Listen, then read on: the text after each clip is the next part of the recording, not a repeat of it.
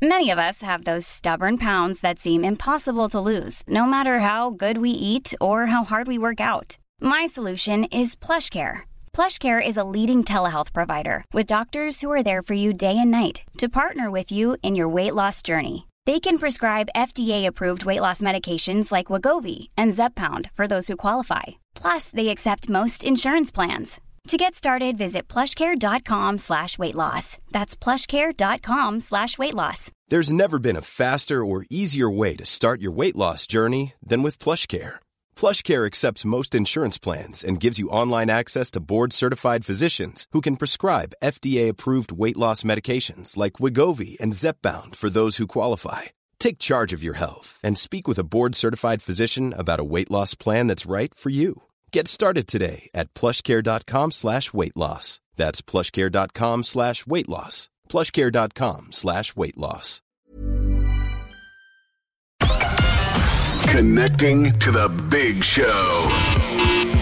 In 3, 2, 1. The attack on all your senses from minute one, it was incredible. Don't just hand over this device. Educate yourself. I would welcome anything that will help to protect the children further, you know. The same spiel we get from them, very little respect. Can we just talk? Call 0818 96 96 96. Text or WhatsApp 083 396 96 96. Email opinion@96fm.ie. This is the Opinion Line with PJ Coogan On Cork's 96FM. Good news there this morning. 6 weeks today, my friends. 42 days from now is St. Patrick's Day. And on the first morning, as I walked up to Broadcasting House from parking the car, the first morning I could see some light in the sky, comes the news that we will have a St. Patrick's Day parade once again in the city, starting at 1 o'clock on St. Patrick's Day. All going well. Plans are afoot and all going well. We will have a St. Patrick's Day parade in Cork City this year. My goodness, we've missed it. More on that a little bit later on. Also, we're continuing to try to get to the bottom of what's going on in the passport offices of the country. Some of the responses we've had, some of the waiting times are just redonkulous, absolutely bonkers. And we're going to try and get to the bottom of what's going on later on this morning. But I do need to begin this Thursday with a story that struck us all at the time by the brutal nature of what happened to a man who was universally liked around town. I'm thinking about 53-year-old Timmy Howrahan, who died on the 13th of October 2019 at Mardyke Walk in Cork City, where he was one of a number of homeless people living in tents. And poor Timmy suffered an awful death. That's no secret. We talked about it on the programme for many days at the time. 2 people have gone on trial for his murder in Waterford, but only one of them can presently be named. I'm joined by reporter Owen Dalton, who's covering this case at the Central Criminal Court, which is sitting in Waterford for these purposes. Owen, as I said, two men on trial. We can only name one. So tell me about James Brady. Good morning. Good morning, PJ. Yeah, that's correct. One man cannot be named for legal reasons. He's charged with murder and he'll be tried separately at a later date. The man who is being tried for the next 2 to 3 weeks is James Brady, with an address provided at Shannon Lawn, Mayfield in Cork. And he pleaded not guilty yesterday to the murder of Timothy Howrahan in what the prosecution described as a so-called tented village, would have been just off Mardyke Walk. And Mr. Brady is accused of kicking the 53-year-old like a football in the head and the groin as part of a sustained assault. So it's very serious and very vicious sounding assault, really. And it would have, like you said yourself, it would have caught a lot of, I think, headlines around the country at the time it happened, because of the nature of it. And the jury at the Central Criminal Court yesterday in Waterford, they heard that the father of one was found injured and unconscious by the fire service next to his tent, which had been set alight, and it seemed that clothes and other items had been thrown onto the blaze, and the victim later died at Cork University Hospital. He was from West Cork and was a trained chef, and I believe had worked for the Hilton hotel chain in the UK previously. And really, when it came to the state setting out their case yesterday, they're saying that James Brady took part in the assault, and that Siobhan Langford, the senior counsel prosecuting the case, she brought the jury back to summer 2019 in Cork, and how I suppose a number of people started maybe gravitating and started living at Mardyke Walk in the fields there, and people who were otherwise homeless, as she described it. And she said that there became, I think over maybe the course of maybe 3 or 4 months, tensions between different groups of friends in the camp, and that Mr. Hourihan and Mr. Brady had a disagreement prior which had aggravated matters. And she would say that she would be setting out the different strands of the different, I suppose, groups of friends in the camp around that time. Mr. Hourihan himself had moved out of the camp for actually a number of weeks prior, but he returned in days before his eventual death on the early hours of around Saturday, Sunday, 13th of October 2019. And the fatal incident in the case, it involves him, Mr. Brady, the unnamed man, and the unnamed man's female partner, and it took place at around 20 past midnight.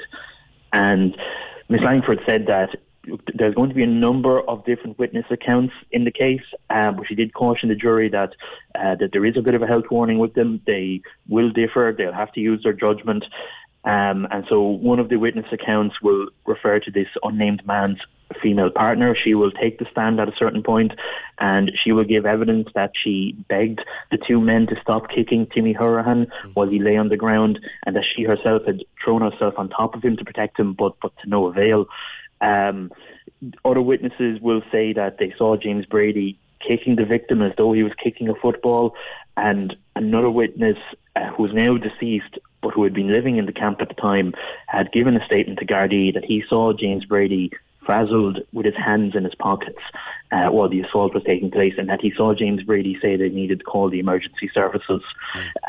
So, like I say, there will be a number of different witness accounts. There are expected to be a couple of dozen witnesses maybe called in total, and it's likely to be an upsetting case. And it was the jury were warned of it yesterday that this will be an upsetting case, and then one juror in fact actually withdrew after being sworn in because they simply felt that it could be too much for them over the 2 to 3 weeks.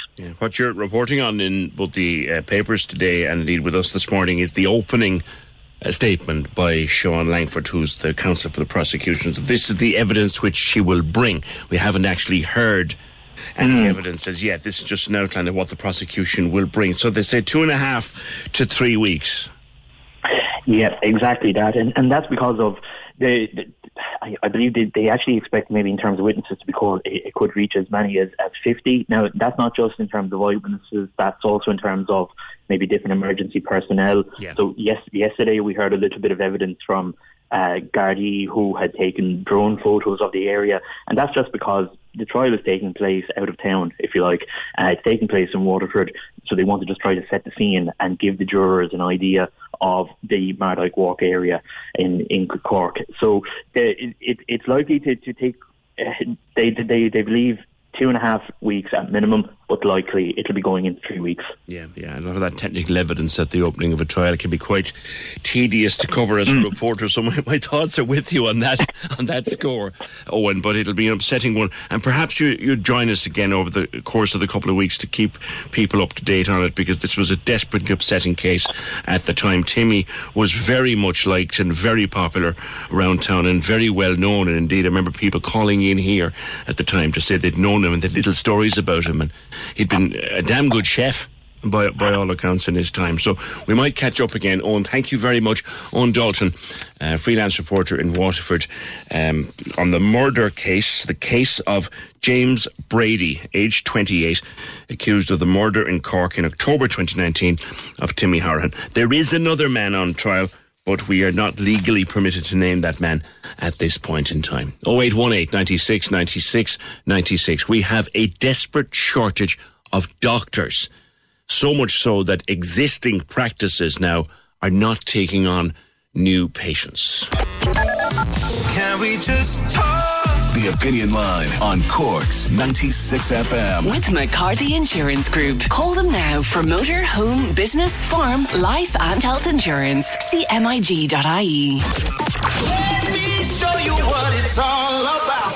Check it out. Simon Murdoch and the best music mix. Weekdays from midday on Cork's 96 FM. You know, I've got the best tunes on the radio in the afternoon in Cork. That's a guarantee. You never know which A-list celebrities will be calling through. Matthew McConaughey. Anytime he's around, whether it's personally or creatively, it does up the stakes. It makes the party that much more fun. Amazing competitions too. Just some of the reasons you need to listen in. We always listen to you every day. Get me on in work, in the car, or ask your smart speaker to... Play Cork's 96 FM. Let me show you what it's all about. Check it out. Simon Murdoch, midday to 4 p.m. on Cork's 96 FM. Hearing a lot lately about a shortage of GPs and people contacting us to say they can't get registered with a GP practice. It happens all the time, particularly people, new to Cork who might have moved here trying to get their names onto a GP practice. It can be very difficult because there is a shortage of doctors. Dr. Mary Favier, good morning. Good morning. We do have a shortage of GPs, Mary. It's not a new thing, but it's been exacerbated over the last couple of years. Yes, we've never had enough GPs. There's been a complete underfunding and under-resourcing of general practice long-standing. So we, for instance, have about a third less GPs than in the UK per population. We'd need about 1,000 extra. We have 3,500 now to catch up. But it's really starting to pinch now because we've got an increase in population. We've just gone over the 500.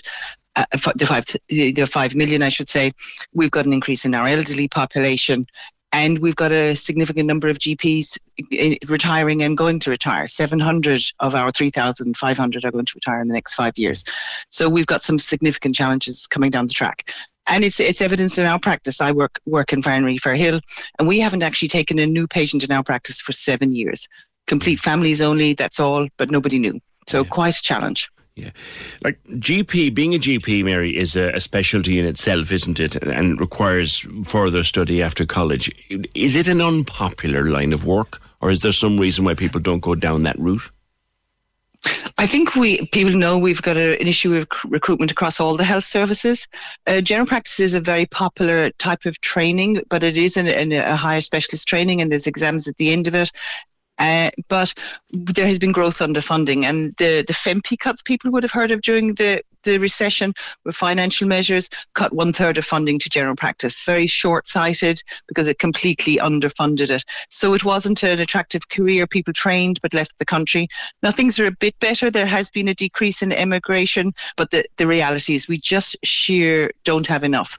And all health policy like Sláintecare is to move more and more of our hospital work into the community, which is entirely appropriate because we know that if you have a general practitioner and you have continuity of care, i.e. you see roughly the same person most of the time, your outcomes are much better. Whether it's from heart disease through to dementia, you'll do much better and live longer with better quality of life. So we have a lot of challenges. Government after government, of course, has told us that primary care, we must boost primary care, and they opened all these glossy, shiny centres. But without GPs to staff them, they're just big empty buildings for the most part. Indeed, they look very good, but since some of them have literally nobody in them. And it's not just GPs. We need more practice nurses. They need to be trained. They need to be retained. They're a really vital part of how general practice functions. People will know they go to them from everything from childhood immunisations, for cervical smears, for blood taking, for management of chronic disease. So very important part. So general practice has a lot of challenges, and people will feel it. They can't get a GP. They wait longer for an appointment. I mean, patients wait on average for me 1 to 2 weeks, and we always keep some slots urgent, but for routine it can take that long. About how many medical students will graduate per year, Mary, and how many of them go into or look to go into GP practice? So we've had an increase in GP training. We've gone from 190 training places per year 3 years ago to 205 starting this year. And we get a fantastic number of applicants. It's the most popular training scheme in the country. But in actual fact, we need the best part of 300 trainees per year because we need 2,000 GPs now. And so there's a lot of resources need to go into GP training. But to do that, we need to have particular training practices. So we're a training practice ourselves. I'm the GP trainer there. And there's a number of them across Cork City. Cork has a very good training scheme. But we need more. And there is going to need to be funding for that. And so change has to happen. And when people are approaching their second last and last year of medical school, I mean, before they go in to do their internship in whatever hospital they go to, would they be, for want of a better term, canvassed by GP practices or by the GP sector to say, look, would you come and join our sector? We're always looking for GPs. Yes, we have no trouble with the number of people applying. We've really? 3 applicants for every place. Oh, it's really? that we Okay. don't have It's enough more places. training places. Right. It's more places. And we get the highest caliber of applicants, the people who are coming first in their classes, fantastic young people. Yeah. But we literally don't have enough places to train them. And until we do that, and we need a really rapid change in that, we're going to have this challenge. And it's so important for people to be able, particularly as we see having come through COVID, there's a lot of pent-up demand of non-COVID illness. And we would ask people to even hearing all this negative stuff about accessing your GP, if they've got symptoms of concern, to really make sure they ring. That niggly little cough, the niggly pain, the rash, the change in the lump or bump needs to be seen, and we will prioritise that. Sure. Just on the number of training places, as you point out, like I understand that most GP practices, if not all, they're all self-employed private businesses. So who needs to fund the places? Is it the state? Yes, the state funds it. The state funds all medical training in the country. So funds it for all the hospital training doctors, funds it in public health, and funds it in general practice. So they fund the training doctor to come and train through the hospital system because they need to do things like paediatrics, they need to do psychiatry, and then fund them to come into general practices. They do a full 2 years in 2 different GP practices to get their experience. Because it's a very subtle thing how you learn to assess a patient over a number of different visits. And it's completely different to hospital medicine, where you see a person once, you may never see them again. You see them for an episode of illness. Where we see people, we're doctors for life. We're cradle to the grave. And we follow the person. And we so often, as in my area, I know 3 generations of the one family. I know all their histories. I know how they intertwine with each other. I know what's important in their lives. And they come to learn to trust me as the GP, but also us as a practice, and that we will look out for them, that we'll have their back. And that's the continuity of care you get in general practice. And it really is a problem if we start to lose that, because as our health outcomes will be lower. Well, you hear of many people, particularly elderly people, are with their doctor for 30 years and more. Indeed, and I as a GP for 25 years in Farran Reef Hill know that, and I know when somebody makes an appointment with me, I'll say they're probably anxious, or most unlike them to need to be seen, or indeed most unlike them not to turn up. We will follow that up, give them a call. Why haven't they arrived? And so you get to know your patients very well. You get to know the traumas that have happened in them. You get to know the highs and the lows. You get to know the wonderful things that go on in people's lives. It's a complete privilege to be a GP, and it's one of the reasons we love it, because it is an honour to be able to see this intimate details of people's lives and work with them and travel with them on the journey. Phone consultation has become a thing during the pandemic, initially because people were discouraged from coming into the practice. Is it continuing? Is it sometimes now, Mary, the only way to stay in touch with somebody as a phone consultation? Sometimes we do a blend. We used to do a lot of telephone work during the height of COVID, but now we're trying to see as many people face to face as possible, and it's about 80% in person, about 20% on the phone. There are some things that do very well on the phone that you can quickly sort out or follow up, but there are many things require somebody to sit in front of you. Everything from the very obvious things like what does a rash look like, but more to pick up the subtle hints of the person who they're sitting down. You say, and how are things? And the way they say, sure, all right, grand. And you can hear that that's not all right or grand. And that is almost impossible on the phone. You can't get the non-verbal cues of the teenager who's looking at the ground and shuffling and doesn't look comfortable and needs to be seen, for a more detailed discussion. So in person is the gold standard, and we need to hold on to it. But telephone is important to sometimes just move the sheer volume of work. One of the challenges is that the working day has just got longer and longer and longer. And there is only a limit to how much any individual GP or practice nurse can do. So now we've put a cap on it, and that's why people are starting to feel the squeeze, unfortunately. But otherwise, we'll have GPs retiring because of burnout, and with COVID pushes people into early retirement, and we don't want that. Yesterday, I was talking to Chris Luke about the overcrowding in CUH, and we were going through the reasons why that happens. Could part of it be the fact that SouthDoc is the only GP that some people have access to right now, and SouthDoc tends to, because they don't know the patient, tends to refer people forward to CUH. So the shortage of GPs is adding to the problems in the hospitals. I think the shortage of GP is adding to problems everywhere. The emergency department crowding is adding to the problems in general practice, because we have patients who literally will not go to the emergency department, even though you're trying to convince them. But SouthDoc is really, really busy and is unfortunately acting as an overflow for general practice. I was working in SouthDoc last Saturday morning. It was busy, and there are a certain number of patients who are calling about things that could have been seen routinely during the week. But to be fair to patients, they're calling because they're concerned, they're calling because they're anxious. And the vast majority of patients seen in SouthDoc are sorted out on the day and or transferred back to their GP for Monday or Tuesday morning. A certain number go to hospital, and yes, inevitably there's a higher number, because the advantage for me as a GP of 25 years is I know people in terms of that chest pain. To me, I know that they've had that last week, the week before, and every day for the last 2 years, and it's been fully investigated. So I can say, look, we'll just give that a day or two, call me again. Whereas in SouthDoc, the doctor is not going to have the benefit of all that knowledge, doesn't know that this is a long-standing complaint, and does the safe thing, the entirely appropriate thing, which is to send them to the emergency department. And inevitably that takes many hours then and multiples of investigations and costs to sort out. Lastly, Mary, if there, we get messages a couple of times a week from people who, and particularly, as I said before, new arrivals in Cork, they can't get registered. What advice would you have?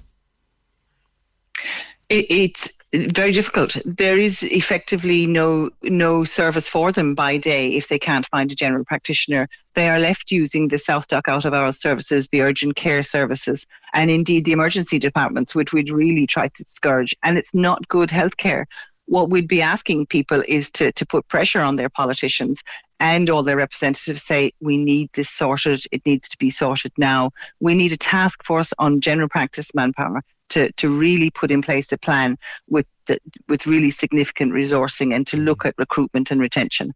But for the individual, it's very, very difficult. They're left knocking on doors, and they can't move even. So I've had patients, for instance, move to East Cork and still attend me because they can't get another general practitioner. So it's very difficult. Would you describe it as an emergency in general practice? Indeed, I'm very slow to use the words crisis and emergency because they get overused, but it's a reality. And the concern we have is it's only going to get worse. And with an ageing population and a movement of a lot of medical care into the community, it's really going to cause challenges. And for people who are carers of elderly family or those with significant needs, they're starting to feel it too, that they can't get seen on the same day or the next day as they would have before. And they're now waiting a number of days or a week. And that is not good for healthcare, and it's not good for an agile service that provides appropriate care at the appropriate time. Okay, Dr. Favier, thank you very much. Dr. Mary Favier, who's a GP on the north side of the city. Thank you. 0818 96 96 96. Are you having trouble registering, finding yourself a GP? Let us know, but we don't have a whole pile of solutions for you. As she said, SouthDoc is getting overwhelmed with people who simply have nowhere else to go. So the urgent care centre is getting overwhelmed with people who have nowhere else to go.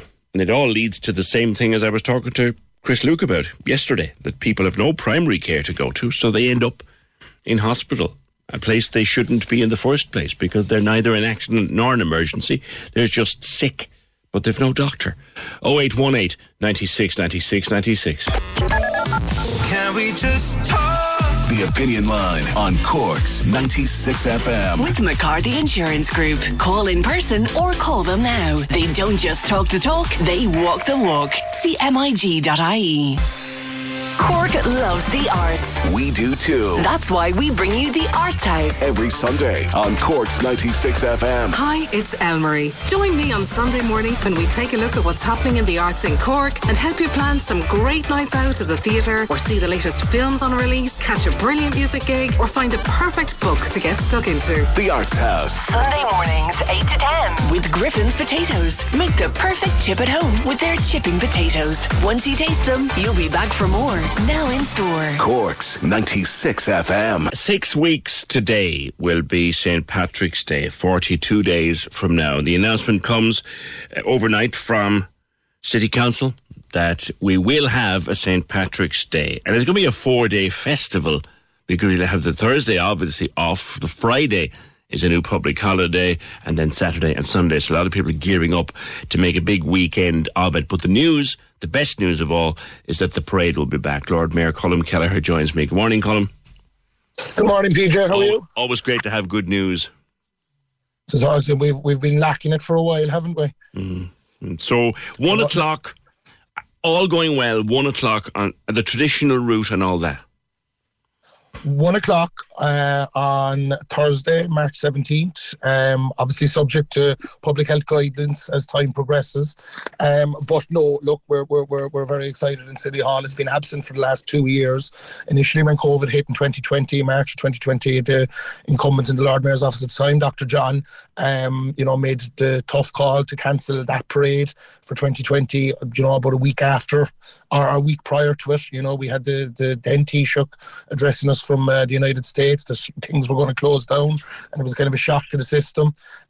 Fast forward 2 years, and we missed last year's one, obviously, but it's great. We're going to have a Patrick's Day parade, the traditional route, and I would implore anyone that wants to get involved in the city's parade this year to contact the Community Culture and Placemaking Directive in City Hall and get actively involved, whether it's a dance troupe, whether it's a gymnastics club, whether it's an arts group or anything.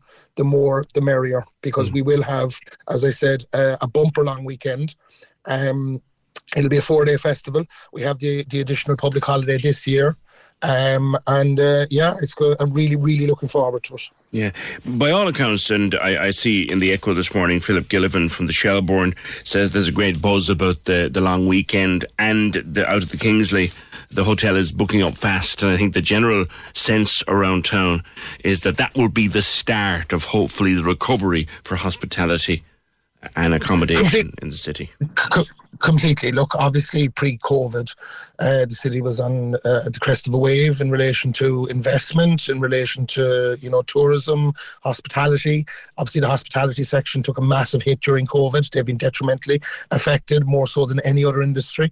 And it's great to see now the, hotels and the venues, booking acts and stuff like that.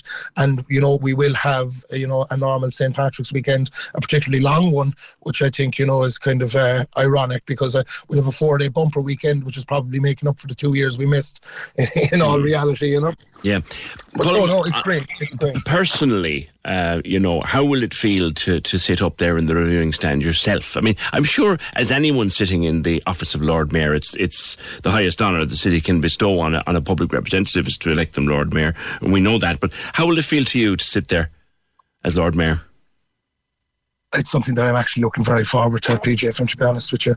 Many, many, many moons ago, I was a 3-star gunner in the 8 FAR 2nd Battery, artillery in the FCA, and we paraded in the Patrick's Day parade. And it was the first year that the FCA were given their DPMs, which is the military camouflage uniform. Prior to that, we had the green khakis, and we were given the Steyr rifles, and we marched down South Mall. And I always remember looking up at the reviewing stand and seeing the Lord Mayor there in the chains and in the robes, and it's always something that I've aspired to do myself, but it'll be a massive honour, and I'll have hopefully you have to swing by Ballincollig as well, though. They'll have their own parade. Are you organising the times so you can fit both in? Well, traditionally Ballincollig would be 3 o'clock, so hopefully Finbar and will get me out to Ballincollig soon after the parade. No better boy. In the city. No better boy. Lord Mayor, and we look forward to it. We'll see you on the day, hopefully. Lord Mayor of Cork, Councillor Colm Kelleher, the St. Patrick's Day parade is back 6 weeks today after 2 years off. How cool is that? And it's going to be a great weekend. I'm talking to people there in the last few days around town in terms of hospitality and business, and they're kind of still talking with the fingers crossed and that everything works out well, but so hopeful that it all goes ahead. 0818 96 96 96. Now, Ricky, there are hundreds of kids at the moment out as close contacts, or indeed they have COVID and they're home for a few days. And Ricky, your daughter is a close contact, and there is the problem. Good morning. Morning, PJ. How are you? Good. Tell me the story. Good man. So I suppose where I'm coming from, PJ, is that my daughter hasn't missed. She's in 6th class in primary school, and she hasn't missed a day in school since she started in primary school. Right. And I suppose she was looking forward to a couple of years ago. There was a couple of girls in Carrigaline that got certain awards that are involved in the club below, and I suppose it kind of set it in her mind that she was going to achieve this award as well, you know. Yeah. And as I say, I hadn't missed a day, and then last week got the runny nose. Not sick, PJ, I couldn't say she was sick, and under normal circumstances certainly wouldn't have kept her home from school. But we did the test just to follow the guidelines, and she was positive for COVID. So she obviously couldn't go to school because she had tested positive. So what I'm saying is that while if COVID wasn't there, she wouldn't have missed any school. So, like, she stayed out of school to follow government guidelines. So is that now going to cost her award? Do they still give out those awards? So they do, absolutely, yeah. They do. I mean, she gets an attendance certificate. She has one for every year she's been in school. But they still do give out the awards at the end of the primary school, then, you know what I mean, for the continuous attendance. Yeah. And, like, she wasn't in the bed, or she wasn't on the PlayStation. She was at home doing her schoolwork. Absolutely, as I'm saying, she followed up. So they have I can't think of the name, the app that they use for school. That they put the homework up on. So she used that every day. She did the homework every day. You know what I mean? She kept up with the schoolwork. And I suppose, PJ, like, the option isn't there. Like, when they were out of school, when the schools closed, the option was there to log on and do lessons online. You know what I mean? That they had, but I'm like, while the schools are now back in attendance, that option isn't there for her, which she would have done if that option was there, you know? Yeah. So what I'm saying, I suppose, PJ, my thing is that she was available to go to school. She stayed out because of a government directive. And because she followed that, is she to lose out on her award? Right. No, I've requested information. I've asked the Department of Education. Now, I did get a reply, PJ, but the reply was, you know, one of these generic things where when the information is available, And Ricky, sorry, is it the department that makes the award, or is it the individual school? No, it's actually, my understanding is the department makes it, so the school gives a certificate of attendance every year. But my understanding, and I'm on the correction on this, PJ, but I think it's the Department of Education makes the award in for the long-term ones. Okay, it would mean a lot to her. Ricky, we'll see what people think about that. 0818 96 96 96. Thanks for that. So, look, I didn't even know they still do these award certs or these attendance certs, and there's for and against them, and people will argue for and against them. But in this particular case, Ricky's daughter is due to get a cert this year for never missing a day's primary school. Never. And because she's got a case of COVID, very mild, bit of a runny nose, not at all sick, was able to do all her exercises and lessons at home, she'll now be absent for a few days. He would have sent her to school because she was certainly not sick enough to be home under normal circumstances, but these are not those circumstances. So does Ricky have a point? Should his daughter still be entitled to get her cert for her full attendance at primary school, assuming that she gets to May or June without missing more time? But she's out when she could well be in there, he says. She's out because of the restrictions. She's got COVID. She's nothing like sick, but she's at home. And as a result of that, she may be marked absent and could miss her attendance award. Geraldine says she should be entitled to her award. She's not at home. It's not her fault she's at home. John in Cove, she should be given the cert. Our politicians get fully paid for non-attendance during the pandemic or showing up to alternative venues and falling asleep. Thank you, John. Give that girl her cert, so well deserved, says another one. Well, Antoinette says, personally, I think these awards should be done away with. Schools have no consideration for children who are sick or disabled or who need to take time off, which is another angle on the story. 0818 96 96 96. Irish Rail has received reports that people are openly snorting cocaine on trains or taking ketamine and other drugs. They had 277 complaints of antisocial behaviour in 2021, which was up from 2020.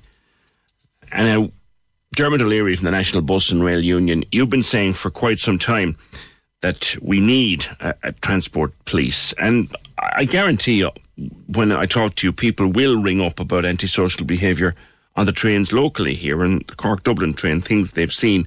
But you're getting nowhere with these calls for transport police. Good morning. Yeah, maybe it's morning, PJ. Maybe it's the fact that I'm calling for it as opposed to anybody else. I'm not too sure. You may get paranoid at my old age, but certainly we have been campaigning for quite a while. And look, what you described there at the outset is a normal day at the office, or an abnormal day at the office for our frontline members, unfortunately. And I suppose you talk about people ringing up. I'm looking at the constituency profile and looking at the political arena in particular, PJ. I don't think there's a stronger representation at government at cabinet level than there is in the Cork South Central, for example. And if those people do not realise, or maybe constituents need to talk to these people directly, because it is in the political arena that the decisions are made around dedicated Garda public transport divisions, and quite an amount of politicians from all parties and non-PJ have been, out in social media and have been commenting on the media in general that they do support the idea. But then when you talk to them privately, they tell you that the Garda Commissioner doesn't support that concept. Well, no, PJ, I didn't elect the Garda Commissioner. I'm sure you didn't either. We elect politicians to legislate. And this issue of antisocial behaviour has gone so beyond what would be even deemed to be acceptable, and none is. That something has to give in this space. And I will admit that the dedicated Garda Public Transport Division won't, solve all the issues, but it certainly will reduce the amount of exposure that our members have in relation to antisocial behaviour. And drug taking and people carrying drugs on the Cork-Dublin line in particular is a problem that we've identified for a long time as well. And would you be talking about, say, Dermot, a guard or guards posted on every run up and down to Dublin, using that route as an example? Well, that wouldn't be that's not possible, PJ, obviously. I mean, and look, the countries that have some people think that's what you mean, I know, look, I mean, that people that would think that, certain people that would think that would say that just to, to reduce, the call for the dedicated Garda Public Transport Division. The fact that it would exist, as it does in other countries, policing resource, would encourage or discourage people from engaging in some of the behaviour. Of course, some of the high-level crime, PJ, is a societal issue. I mean, the drug taking, and people carrying drugs on trains, that's something that's, a societal issue. But certainly in terms of some of the verbal abuse and physical abuse, threats of, physical assault, and in some cases on female staff members, threats of rape. We believe a lot of that is down to the fact that the people that are carrying out these types of that type of behaviour are doing with abandon and without the fear of sanction. And I'm sure that if people realise that they could get caught and engage in this type of behaviour, end up in court with a conviction, I'm sure they might think twice before engaging in this type of behaviour. So look, I mean, our people are frustrated. We have a ballot for industrial action at Irish Rail, which is with us since November. Right. December, in fact, and we're meeting in the National Executive Council of our trade union, meeting in February to decide if the interventions of the company that is Irish Rail over the last while, and there's more interventions due today, I believe, in terms of ramping up security. And look, whilst I personally believe security itself doesn't work because it doesn't have the powers of detention and arrest, then there might be the pressure is building on us to look at that industrial relations mandate because of an unsafe work environment. And again, as I said before, you have a mandate, you have a ballot mandating industrial action if you can't get movement on this. Just to be clear, just to be clear, the industrial relations mandate is against Irish Rail for an unsafe work environment. The campaign for a dedicated Garda Public Transport Division is separate, of course. Right. Right, but in terms of the unsafe working environment, I mean, are we looking at the prospect of 2022 being affected by industrial action on the trains if we don't get movement? Well, look, I suppose my own people would accuse me of prevaricating on triggering the industrial relations mandate, because we have been endeavouring to try and get the company, to ramp up, some type of security for some of the certain trains, the hotspots, if you like, right? So the pressure is building so much that the 17th of February is D-Day for us in terms of our National Executive Council, and they have a decision to make in relation whether to prosecute the industrial action. But of course, at that stage, we'd have to make an assessment of the interventions of the company. That's 2 weeks. That's 2 weeks today. And I just yes, it is. So 2 weeks. 2 weeks today. You're effectively, your patience is likely to run out. The union's patience is likely to run out, and you'll be looking at what the company has done to alleviate the situation. And what do you think the company is doing? I mean, have you had any we've been action? talking with it. Look, we have indeed. Look, we've been talking to the company, and we met again last week, and we're actually expecting some communication later today, and obviously that'll get out into the public domain. No problem with that, and we'll see what that says. But again, look, I won't be deciding what are the frustration levels that I have. I won't be deciding on the action. Obviously, the people on the front line will be putting the pressure on us, and it's quite possible, to answer your question from a couple of minutes ago, it's quite possible there will be industrial action on our railways in response to this issue sometime this year. I'm hoping that it won't be the case, but if the evidence for the last few years, and remember, the antisocial behaviour is building year on year, even through COVID, the evidence is stacking up that, and we probably would be left with no option but to engage in industrial action, as much as that's going to discommode people that are using trains on a regular basis. We have a mandate, says you, and we're not afraid to use it if we have to. I think our history shows that when we have to. It is, PJ, when we have to do what we have to do to represent frontline workers and their concerns. Sometimes we have no choice because people don't listen to us. And I go back to what I said at the very start of the interview, PJ, if you don't mind. There is a political dimension to this, and people need really to focus in on the people that they elect to govern and they elect to legislate, and they're the people that can help in a major way towards this dedicated Garda Public Transport Division, which will, we believe, majorly assist in persuading people not to engage in this type of behaviour. Yeah, well, we've had a call now, Dermot, just before I let you go, from someone who says they work on the buses and said, I can't come on the air myself, but twice in the past week we've had to stop our bus because a fella passed out with a needle in his arm. It's every bit as bad on the buses. Could you ask Dermot about that before he goes off the air? Well, certainly, and I mean, the people that, my representatives that operate in Bus Ireland, indeed Dublin Bus in the capital, they know full well that the campaign includes buses, and indeed includes trams, and includes all modes of public transport. And we've been highlighting the issue in relation to buses for quite a while now. And again, I was on with you a couple of years ago when that incident in Halloween in Carrigaline, yes. Where a lady driver was threatened, and lots of other incidents. So we're very much focused on the whole public transport arena. But the call from yourselves this morning was in relation to figures that was given by Irish Rail. So it's in that connection I'm talking. But certainly, in terms of the buses, we have been very, very strong, very, very vocal in advocating that something needs to give in that space as well. All right, Dermot, thank you very much. Dermot O'Leary, the National Bus and Rail Union. So 2 weeks today, what he's telling us now, 2 weeks today, unless there's something on the table for the company as to what it's going to do about antisocial behaviour, like people openly snorting cocaine and perhaps like fellas shooting up on the buses and stuff like that. There's a mandate there for industrial action, and they're not afraid to use it. 0818 96 96 96. Have you seen antisocial behaviour yourself on public transport of late? Tell us about it. Can we just talk? The Opinion Line on Cork's 96 FM. With McCarthy Insurance Group. Call them now for motor, home, business, farm, life and health insurance. See MIG.ie. They can call me Wayne Hilton. The Weekend. On Cork's 96 FM. Join me Saturday mornings from 10. I've got 4 hours of the best music mix. Check out the Cork Weekend Survey. Have a go at the Wayne Teaser question. There's the latest celebrity gossip. A look at what's happening around town. And we'll keep you up to date with all your essential Cork news. Wayne Hilton. Saturdays, 10 a.m. With Newmarket Motors Volkswagen, where you can test drive the full Volkswagen range, including the all-electric ID3 and ID4. See newmarketvolkswagen.ie. On Cork's 96 FM. The lines are live. And we're ready to talk. Can we just talk? Call 0818 96 96 96. Text or WhatsApp 083 396 96 96. Email opinion@96fm.ie. The Opinion Line with PJ Coogan. On Cork's 96 FM.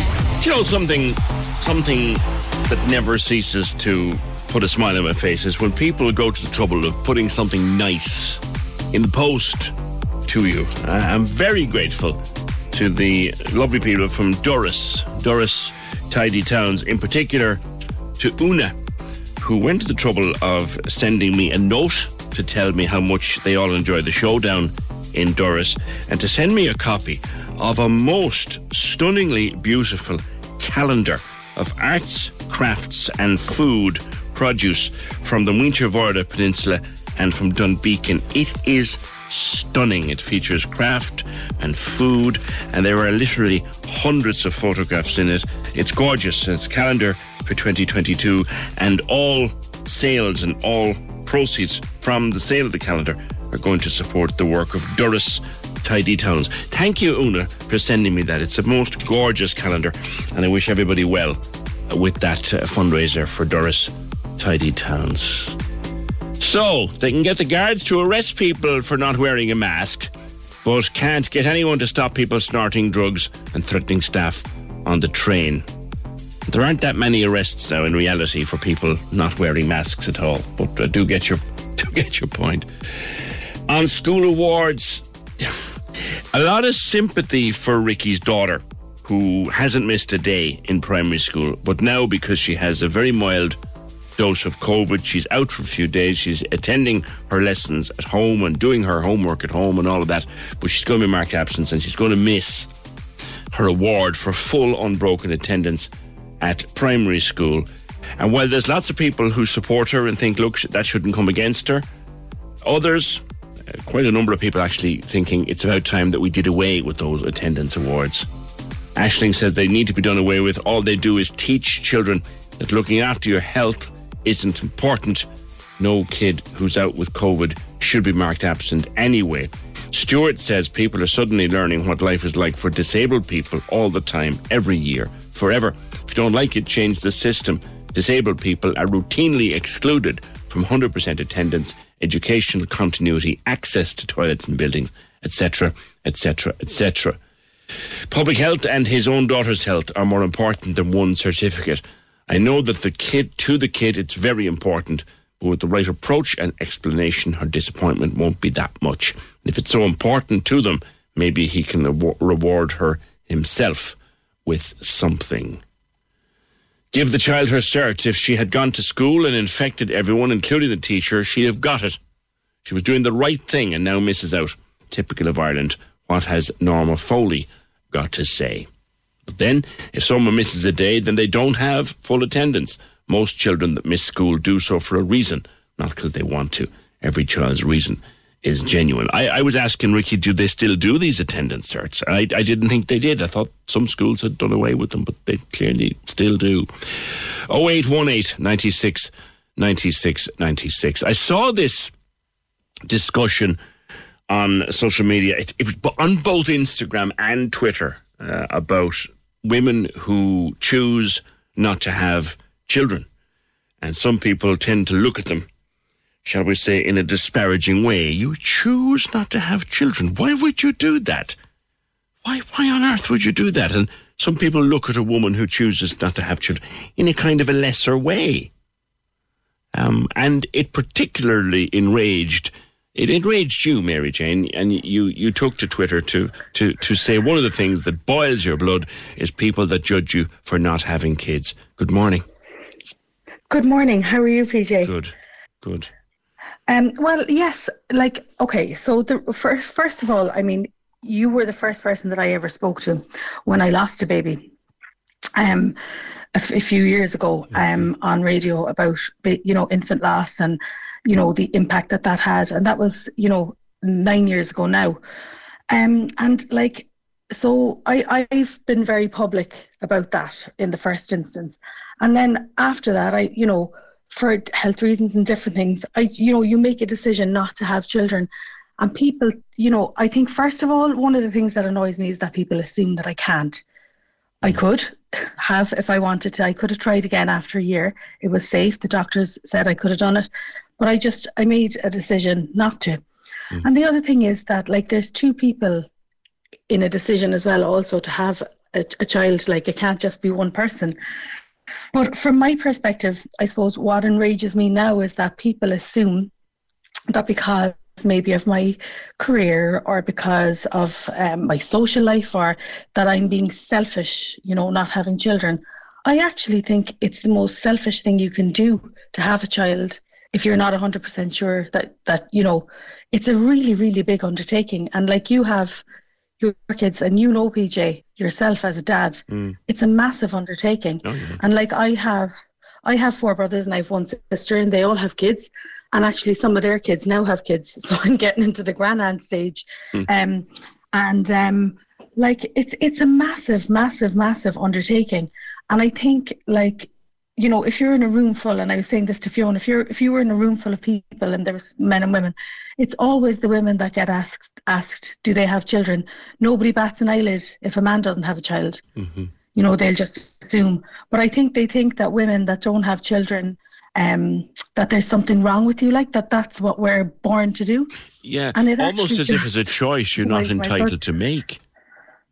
Yes, exactly. Nearly like there's something wrong with you if you don't want to have a child, or if you don't have a child. And then you have to take in the other factors, which wouldn't have been an issue for me, but like, there are lots of people that are struggling. And like, I know so many couples that have had IVF, not in secret, but they've started their journey and it's cost them a lot of money, and they at the end of it didn't result in a baby. So like, it's okay to say you want a baby, but it's not okay to say you don't want one. That's the thing. Yeah. Like, you made that choice, Mary Jane, and we did talk about what happened. I take it wasn't an easy choice. No, it's not an easy choice. And, I think it's something that, like, particularly as a woman and as somebody who is, like, I don't think I'm massively maternal, and my family would tell you that I'm not maternal. Like, kids like me and I like kids. But I think as well, like, I would have looked after my mum and dad when they were sick, as a young adult. I lost my parents when I was quite young. So I think I did a lot of that minding and stuff of my parents. Does that make sense? Of course. And when I got to, an adult age, but like, I think it's just, it just enrages me. And like, for me, I don't find it hurtful anymore. I used to find it really hurtful. And now I just feel like, why can't people just keep their mouth shut? I mean, if somebody has 6 children, people are going to be commenting as well, what are you having 6 children for? So you're damned if you do and you're damned if you don't, in so many ways. Yeah. I must say, I saw your post, and I seen there was one post in particular that I felt furious, even as a man looking at it, going, what? Someone said, what are you even here for? Someone actually went, what are you even here for if you're not having a baby? What kind of what Stone Age cave did you crawl out of in 2020? Well, this is it, and that's exactly a massive, massive problem for, that they think that's what women are put on the earth for. That's a patriarchal thing, And that guy wasn't an old fella either, saying that he was a young enough guy, Yes, yeah. I think I would think older men have an awful lot more sympathy, if sympathy is the word, or empathy. I think so. And I think older men as well have come from like maybe a generation where, like, say men, of my age, maybe in their 40s or 50s, have come from a generation where they understand, like, where they would have seen struggles and maybe where people couldn't have babies. But you'll get a lot of then the older generation again, say, when they're in their late 50s, 60s, who'll just come straight out and say it to you. Yeah. Why don't you have children? And I can't remember where I was recently, and somebody said, do you regret not having children? And I said, do you regret having them? Because that's the same question. It's the same question. You know, asking someone, do they regret having them or do they regret not having them? It's exactly the same question. That's a good point at which to stop it, Mary Jane, because that puts a full stop on it and ties it up in a little bow. Asking somebody, do you regret not having children? The question back is, do you regret having them? We'll talk again soon. Okay, have a good day, PJ. Bye. Cheers. Bye-bye. 0818 96 96 96. If you don't... What business is it of anybody's if someone decides they don't want or they choose not to have children? 0818 96 96 96. Can we just talk?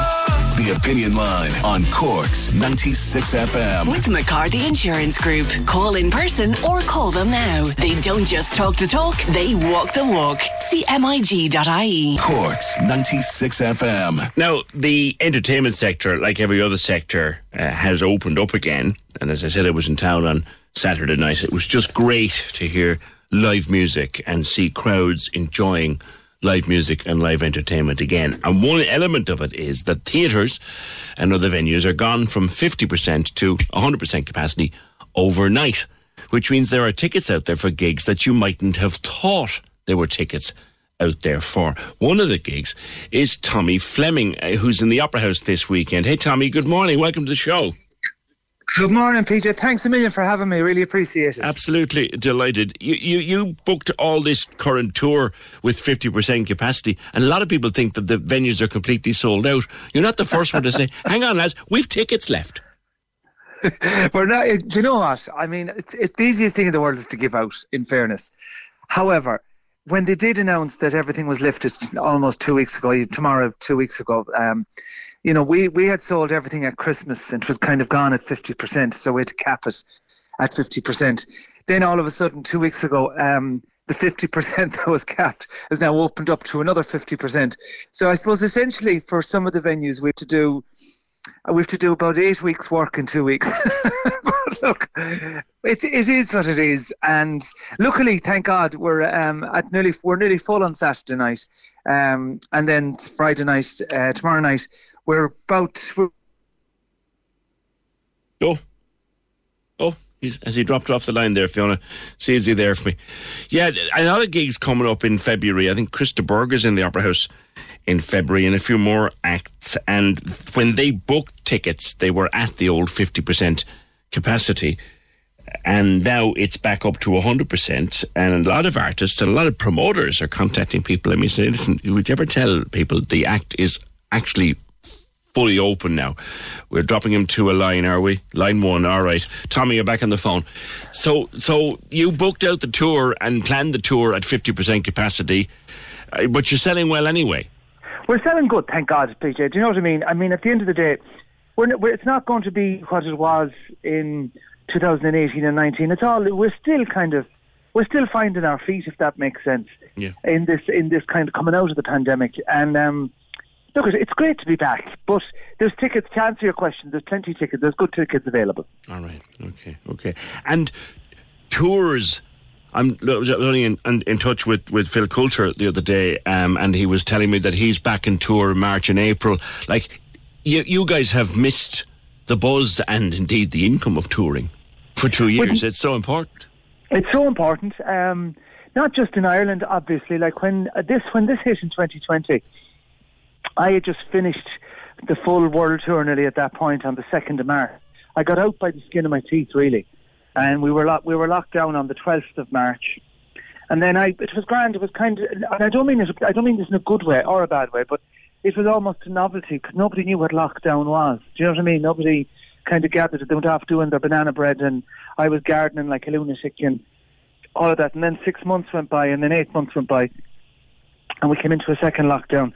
And in that time, I had lost 2 Australian tours, an American tour, the UK tour, and then last year I lost the Irish tour. So it's kind of hits home, if you know what I mean. Yeah. And it's been, I mean, obviously we're down income and we're down, but look at PJ, I've been 30 years doing this, thank God, and it hasn't been too bad. I've had a great 30 years. You know, if it was to finish in the morning, I'd survive. But the ones that I really feel for are the artists that had just kind of started out and were kind of finding their feet. So they're the ones as well that really need your support. If you see a show for an act that you haven't been to, not just me, but all artists, give them the twist and buy a ticket for them. You know, it's the best thing anyone can do. All right, listen, good luck with the tour, and indeed particularly with the Opera House this weekend. Tommy Fleming back on tour with lots of others. Yeah, I was in touch with Phil by email the other day. He's got a roundy birthday coming up, and we were just chatting about various things on email, and they're back on tour in March and April, I think, and they'll be coming to Cork. A lot of gigs that were cancelled at Christmas, and they rescheduled them for Cork. It's the same with lots of other acts, and I think we're going to find our theatres and our music halls really packed over the next few months as gigs are rescheduled. And just looking particularly at the lineup for the Marquee is going to be huge this year, because Peter, when he booked gigs in 2020, had to be cancelled. He rebooked some of them for last year, and they had to be cancelled again. Plus, he'd also booked stuff for last year that had to be cancelled. Plus, because something like the Marquee books 2 and 3 years in advance. So we're going to have a bumper crop of gigs at the Marquee this summer. And I know a lot of the Irish Independent or Musgrave Park gigs are back. The David Gray gig is back. The Lewis Capaldi gig is back. The Dermot Kennedy gigs are back, so far as I know. So we're going to have a bumper season of music and entertainment, which I really think is brilliant. Down in East Cork, in Little Island, big day today, because Usk, of whom you'll have heard, are opening their second Cork store. They opened one, was it last year or the year before? I've lost track of time, down in Youghal. And the second one is opening in Little Island. A big day for you. Jenny Johnson, Sales and Marketing Manager at Usk. Morning, Jenny. Good morning, PJ. How are you? Good. Have you got crowds in there? We do. It's a fantastic morning here. There's a lot of buzz around the place, so we're absolutely thrilled. Remind us where you are again. So this one is in, you're asking me now, the girl from Dublin, but Eastgate Retail Park is where we are. Yeah, there's a lot of business down there already. Cars and the ranges down there, and there's exactly. We're close to those stores there. Brilliant. Yeah, in that same retail park. Brilliant. And you're open? Is it open 7 days? It's open 7 days from 10 to 6 every single day, and this evening, because it's our first day, we're there until 8 o'clock. All right, listen, good luck with it. Good luck with everything. Welcome to the closer to the city. We don't have to drive all the way down to Youghal to visit Usk. Thanks for that, Janie. It's creating some jobs down there as well, of course. How many staff have you taken on? There are 15 people in that store now. Probably room for a few more. So, if anyone's looking for a job in retail, there's a lot of career opportunities. Of course, we're expanding really fast, so that presents huge opportunities for people. They can check out our career site on the usk.ie website. And any plans for any more stores? We do. Later this month, we're opening another store in Thurles. And next month, we'll add our second store in Limerick, and lots more then still to come. Okay, busy and exciting times for everybody at Usk. Thanks, Jenny. Jenny Johnson is their Sales and Marketing Manager. 0818 96 96 96. As regards children, and whether you have children or not, there were many times, says this call, I felt like putting my children in the pink pages in the Echo. Do you remember the sales pages? Was it Tuesday's Echo used to have them? You could buy and sell anything from a pigeon to a yacht. There were many times I felt like putting my children, says this caller, into the pink pages in the Echo. On public transport, just an observation, this on the phone, regarding Dermot O'Leary's call for a dedicated Garda unit. I'd have to say I disagree. I think Iarnród Éireann and its staff should not be letting louts onto the trains in the first place. Train staff have historically had the facility to phone ahead to have troublemakers taken off. I agreed it's more hazardous today, but they have to stop the louts boarding trains or buses.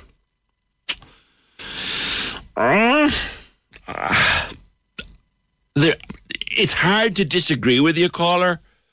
But can you just stand and observe in a train station and just see how easy it is or hard it is to stop someone getting on a train?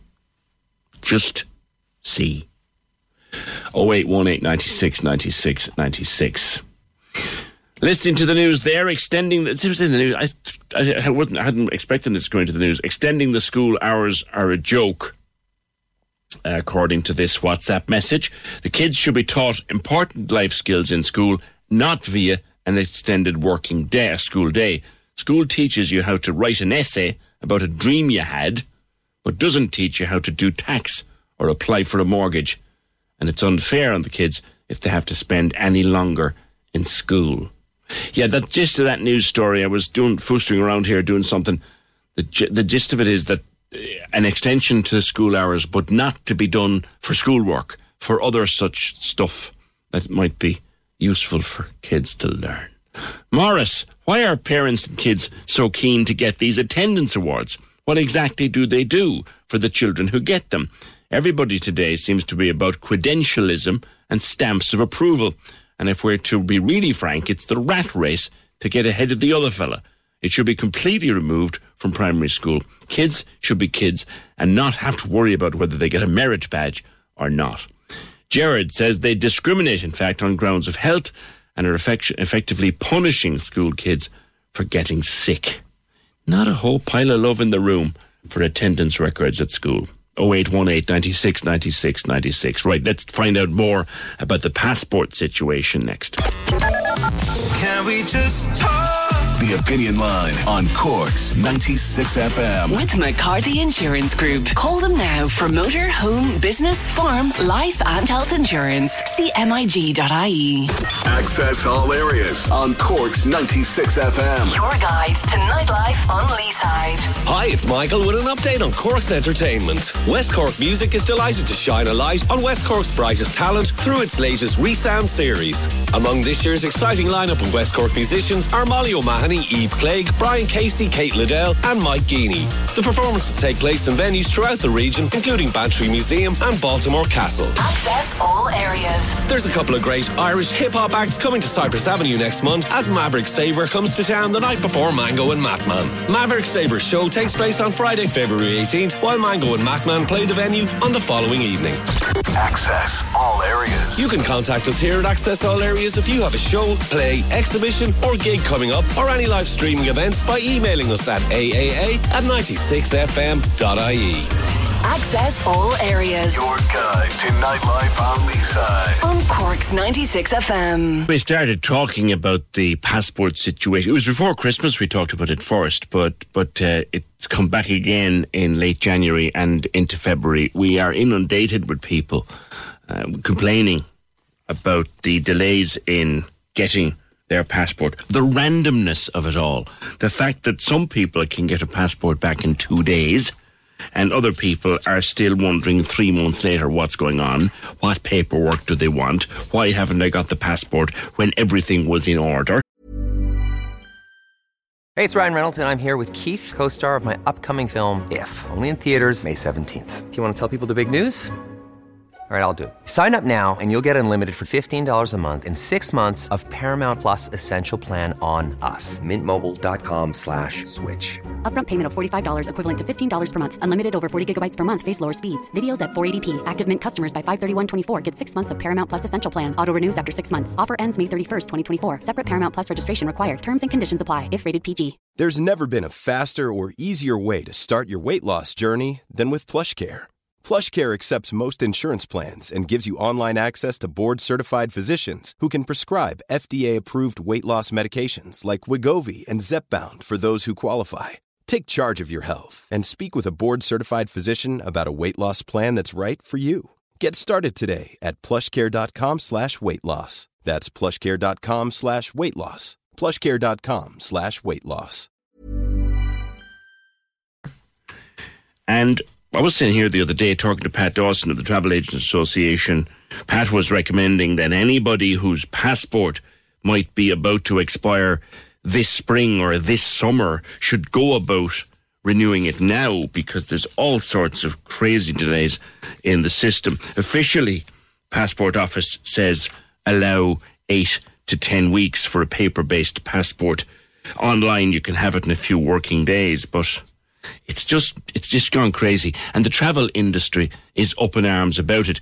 Joined by Owen Corrie of Air and Travel magazine. Owen, the industry up in arms about it because come the summertime you could have thousands of people without valid passports who've got holidays booked. Good morning. Yes, indeed. Good morning to you. It is a nightmare. You know the scene in Home Alone where they count the children on the way to the airport. It's a case of counting the children's passports, taking them all out and finding somebody's expired.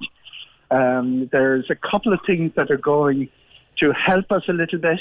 I'll go into that. First of all, there used to be a 3-year expiry on a child's passport. That's been up to 5 years.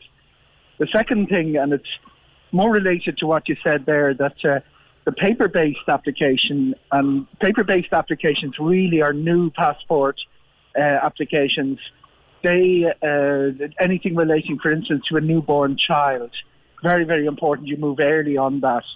And one of the things they've done to help that is that in the support documentation you need for your new baby, it used to involve sending in the parents' passports as the support documentation. They're now accepting photocopies. One of the problems that was arising before Christmas was that the child's passport would arrive back and the support documentation, which included the parents' documentation, was a little bit of delay on that. So you ended up with this nightmare scenario where your new passport had arrived and the existing passport wasn't in your hand.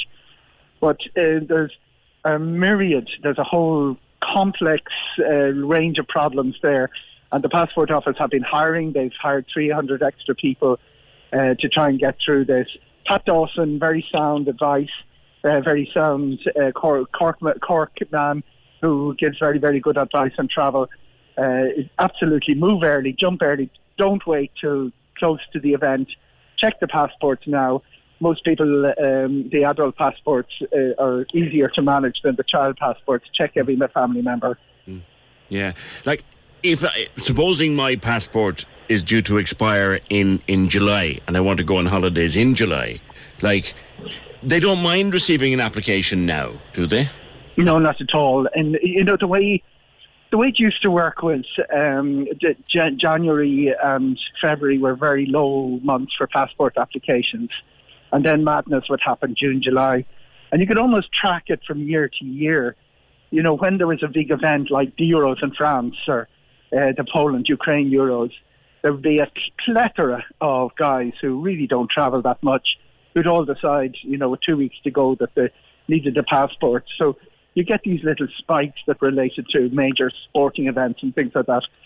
Now, the COVID spike is a very interesting one because a lot of people haven't travelled for 23 months. So they're just beginning to look, they just let passports go. So instead of having a group of January passports out of date and then a group of February, we now have 23 accumulated months of them. And a lot of people running back to get them all. You could end up with a situation.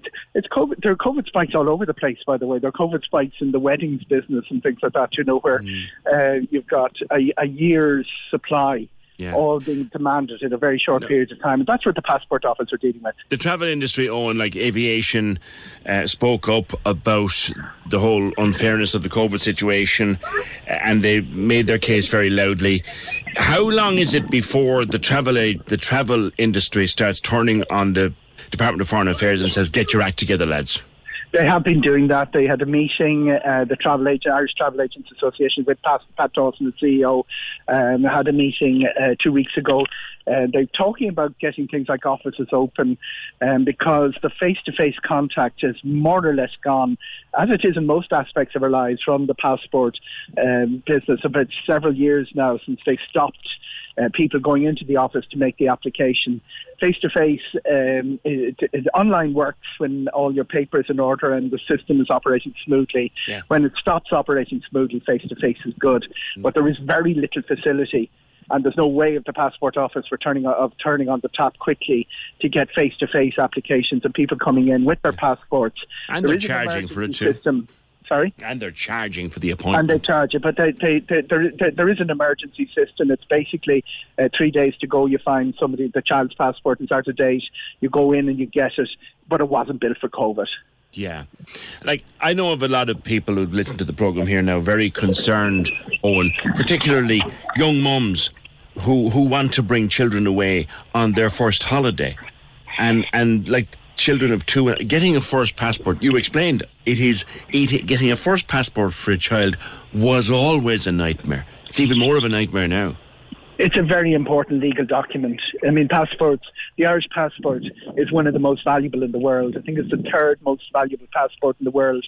We get into more countries visa-free than the British do, for instance, or almost any other country. So, getting a passport isn't just a matter of filling a form and turning up in the office and getting it. So there's all sorts of legal implications for it.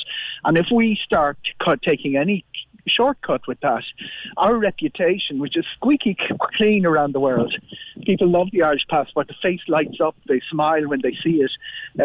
Go crossing borders. Very safe document. Yeah, it's a very safe document. You go across borders in Africa where other European countries with a colonial past have all sorts of restrictions put on them. Once you say Ireland, so it's really important we keep that reputation. So they can't drop the standard. The problem is not caused by the restrictions. But if you look at the way that when we had to run a very complex operation like setting up a vaccine program, a lot of stuff was outsourced and we got the Army involved in all of that. Like, could that be done to ease the backlog? Oh, of course, you can outsource all aspects of the process, but at some stage a human being has to intervene with the legal knowledge to say this is an authentic application. And this valuable document has been given out to somebody who is not going to abuse it. Yeah. And you might say, okay, children aren't going to be criminals or drug dealers, but the process still, the legal process that's in place is in there for a very good reason, and it's been very good for the reputation of Ireland internationally and the reputation of our passport internationally. So I'm thinking in terms of young parents with two children who want to go on their first trip to, for argument's sake, Santa Ponsa in the summertime, and they book their flights and they book their accommodation, but they need to get passports for the children to make sure that it goes through as quickly as it can. What should they do? How important is it to have everything ready and double checked? There's no shortcut. It's jump early. It's the only solution. Now, there is something, as I said, some people were waiting for PPS numbers for a newborn baby. And it's not just Santa Ponsa, it's also the reconnection of grandmothers and parents. I'm just using that as a very simple example. No, I'm not. I mean, I'm a fan of Santa Ponsa. But anyway, the PPS number isn't required. You don't need to wait for the PPS number. But there's still a time lag and still a delay. And the big frustration, as you alluded to in your intro, is the randomness of it. People waiting 3 months and somebody else waiting 2 days. And there is another problem which they might be able to address, that once you're in the system, you cannot apply for an emergency appointment.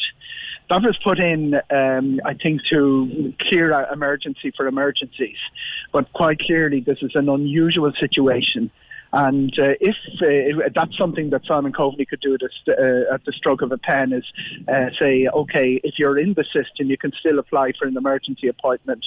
I think when most people accept there's going to be a backlog, there's going to be a rush, there's going to be a sort of a real spike in passport applications. But when there are bureaucratic impositions put in or hurdles put into on top of the problem, that's when people get really frustrated. As well as you said, the randomness of the system. Yeah. I asked Pat Dawson this the other day, and he wasn't sure. Maybe you know. I'll try anyway. Yeah. Sure. Is there an actual printing press in the Cork office? The printing of the passport, as far as I know, is done by one of these major secure places near Dublin. I don't think there is a printing press in Cork.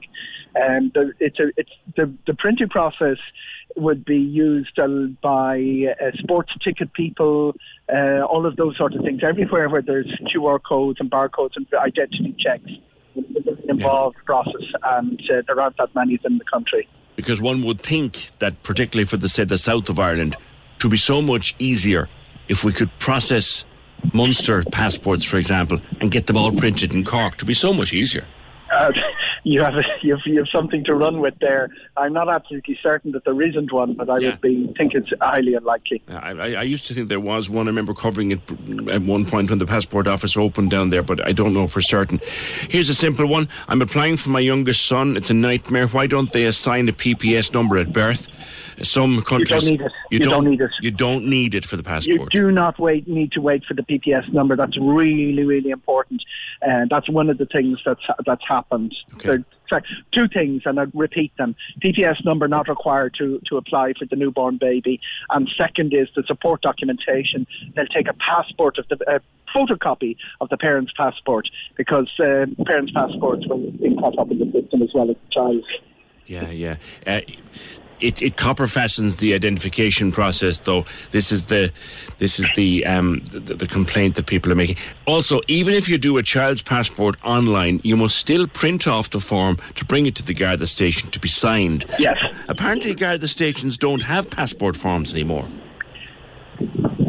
I would be surprised at that. It's not. It's probably before COVID. I was last in the Garda station picking up a passport form, but it could be the case that they've stopped doing that. Yeah. I'm not up to speed on that. Maybe we could place a call to Anglo Street Station, and then maybe they tell us in the public office whether they have a passport expiring in July, travelling to Spain in June. Are we in trouble? No, Spain is okay. There are countries that you need 6 months before the expiry of the passport. A good, notable holiday example would be Turkey. But there is, if you check on the DFA website through the different countries that have different policies, but Spain is not one of them. If your passport is valid on your return, the date of your return flight, you're fine. Okay. Even if it were to expire within a few days of your return flight, you are okay. Yeah, absolutely. There's the 6 months. There's a sort of a 6 month period that some countries require, but Spain is not one of them. Well, I think the very clear advice, Owen, from yourself and indeed from Pat, jump early. Go now, get yours, and make sure you have all of your ducks in a row before you do anything. Yeah, it's not a simple process. You know, one of the big things is they allowed, and it was a huge move at the time, they allowed you to upload your own photographs, taken at home. Now, the biggest cause for rejection of passport applications is that photograph. It's complicated. We all get the thing, you don't smile and your head has to fit into the little egg on the paper, but a lot of them are rejected. Yeah. Is there an app? Is there an app that you can put on your phone to actually there are loads of people telling you they'll do it for money, but there's also on the DFA website a list of official photographers that they work with. And the official photographer is not. I've come across cases where the official photograph has been rejected as well, because these things happen. But working with the official photographer will make sure it will get you almost guaranteed that it will be accepted. Okay, all right, Owen. Thanks very much. Great pleasure. Thank you. Cheers. The advice: go early. If you think there's any doubt about a passport, go early. If you have a youngster, Smalley, that you want to take on their first holiday and it's July or it's August, go now. Get the stuff together now. Get everything together now and get the paperwork in, because it is, even when everything is together, it's all delayed. Here's one we got in. We got this. This is quite long, so I'll read it. And it's a situation that you'd hate to find somebody in. I'd love if you could highlight the issue of people out of the country trying to get passports. My brother just needs a letter so he can go to the Irish Embassy in London to get a passport. Bit of background. My brother came to stay with me a few years back in England after our mother died. He was finding things tough at the time. He decided to stay with us and his stuff expired. So we now have to do the application from scratch. Sent everything in July last and got an email to say he needed picture ID. That too wasn't in date, but he can't get it without a passport. He can't travel home to get a new driving licence because he has no passport or ID. We sent off loads more stuff they wanted in October, and the application hasn't moved since. We can't go to the Irish Embassy in London because we need a letter. We seem to be stuck in a situation of no passport without ID or no ID without passport. I'd be grateful if anyone who's been in this situation can guide us with what to do. Maybe I'm out of touch, but I didn't think you require a passport to travel to the UK. Common travel area and all that palaver. I know Ryanair insist on you having a passport. And I think Aer Lingus do too. Or did anyway. But do you actually legally require a passport to go over and back to the UK? I don't think you do. I'm not sure that you do. 0818 96 96 96. I'll hold over on a load of passport comments again. I'll hold over on them until I talk to Sarah Lyons. Derry Girls star Nicola Coughlan was on her social media during the week for asking people to stop making comments about her body. She did this on Instagram. She wrote it on Instagram. She said, most people are nice and not offensive, but it's really hard to take the thousands of opinions on how you look every single day when it's got absolutely nothing to do, says you, with what you do. We've talked to Sarah Lyons before, body confidence coach. You're saying, Sarah, we should never comment on anybody's body, good or bad. Does that even extend to complimenting each other in social circumstances, family or workplace, whatever? Good morning. Morning, PJ. Yes, absolutely. It's commenting on someone's body and how they appear can, even in a positive light, can have negative effects on that person. I think we're in a society that, is just obsessed with how people appear, and we never know how those comments are going to affect that person. We don't know what their story is. We don't know how they're going to react. And it's just best not to say anything and maybe try and shift the focus away from appearance. Yeah, I happened to meet someone out randomly strolling around town last weekend, someone I hadn't seen for a very long time, and she said, God, you look well. And I was happy with the compliment, but you think even that kind of an exchange can have the wrong effect on some people. I think so, because we don't know, as I said, we don't know their story. So even if, when we're commenting even good things like that, yes, we do look well, or, you've lost weight, or you're looking great. Things that we think that is a really good compliment, and it is coming from the right place.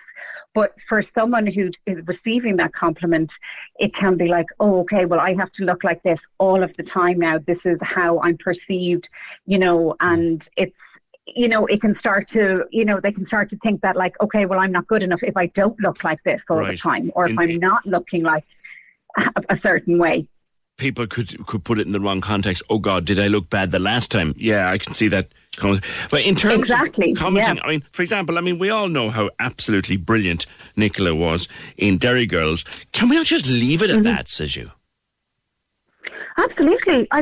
There's so much more to people than their appearance. She is a fantastic actress, and that's what she does.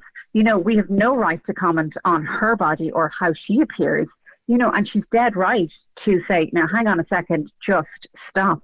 Because if you have someone telling you either you're looking really well, or even the negative comments that you're maybe not looking well, or they're commenting on her body, having that constantly said to you has an effect on your mental health, because you start to go, hang on a second, am I not good enough?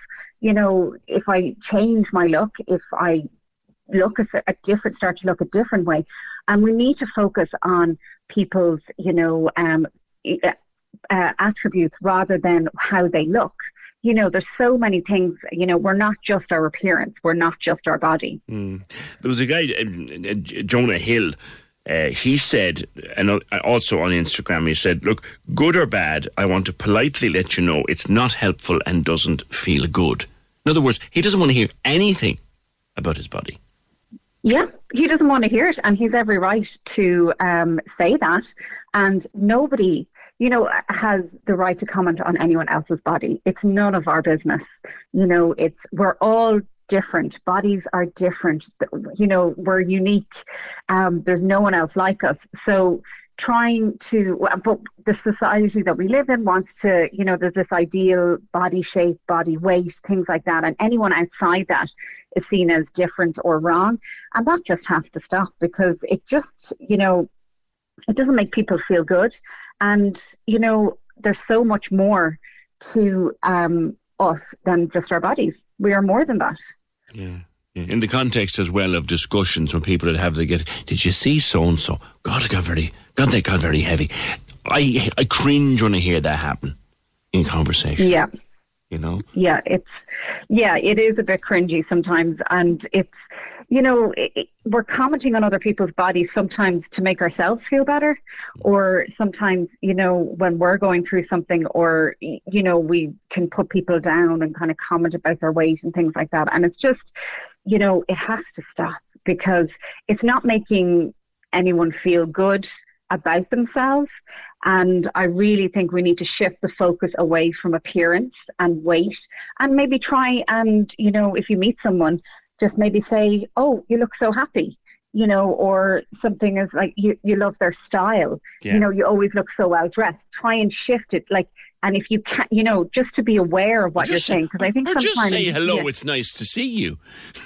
Exactly. Absolutely. I just think, just say hello, hi, how's it going? Yeah. You don't need to comment on anything else, because, you just don't know where that person has been or what they're going through, and what could, potentially not make them feel good about themselves. And we just need to show a little bit more kindness, really. That's the end of it, really. Sarah, I'll leave it there. Thanks for that. Sarah Lyons, body confidence coach. You don't need to comment on how somebody looks. Can we just talk? The Opinion Line on Cork's 96 FM. With McCarthy Insurance Group. Call in person or call them now. They don't just talk the talk, they walk the walk. See MIG.ie.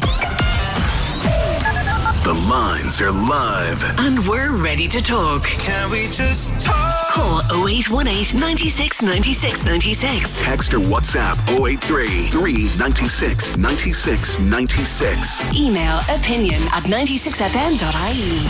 The Opinion Line with PJ Coogan. On Cork's 96 FM. Yeah, just some clarification on that long message we had from the person in London whose brother is trying to get a passport and has no ID and can't get ID without a passport and all of that, and can't come home to get a driver's license without a passport, etc., etc. And I was asking the question, sure, you surely don't actually legally require a passport to go to the UK because of the whole common travel area. Now, the law says that you don't require a passport, but the problem is most of the carriers seem to be insisting on them.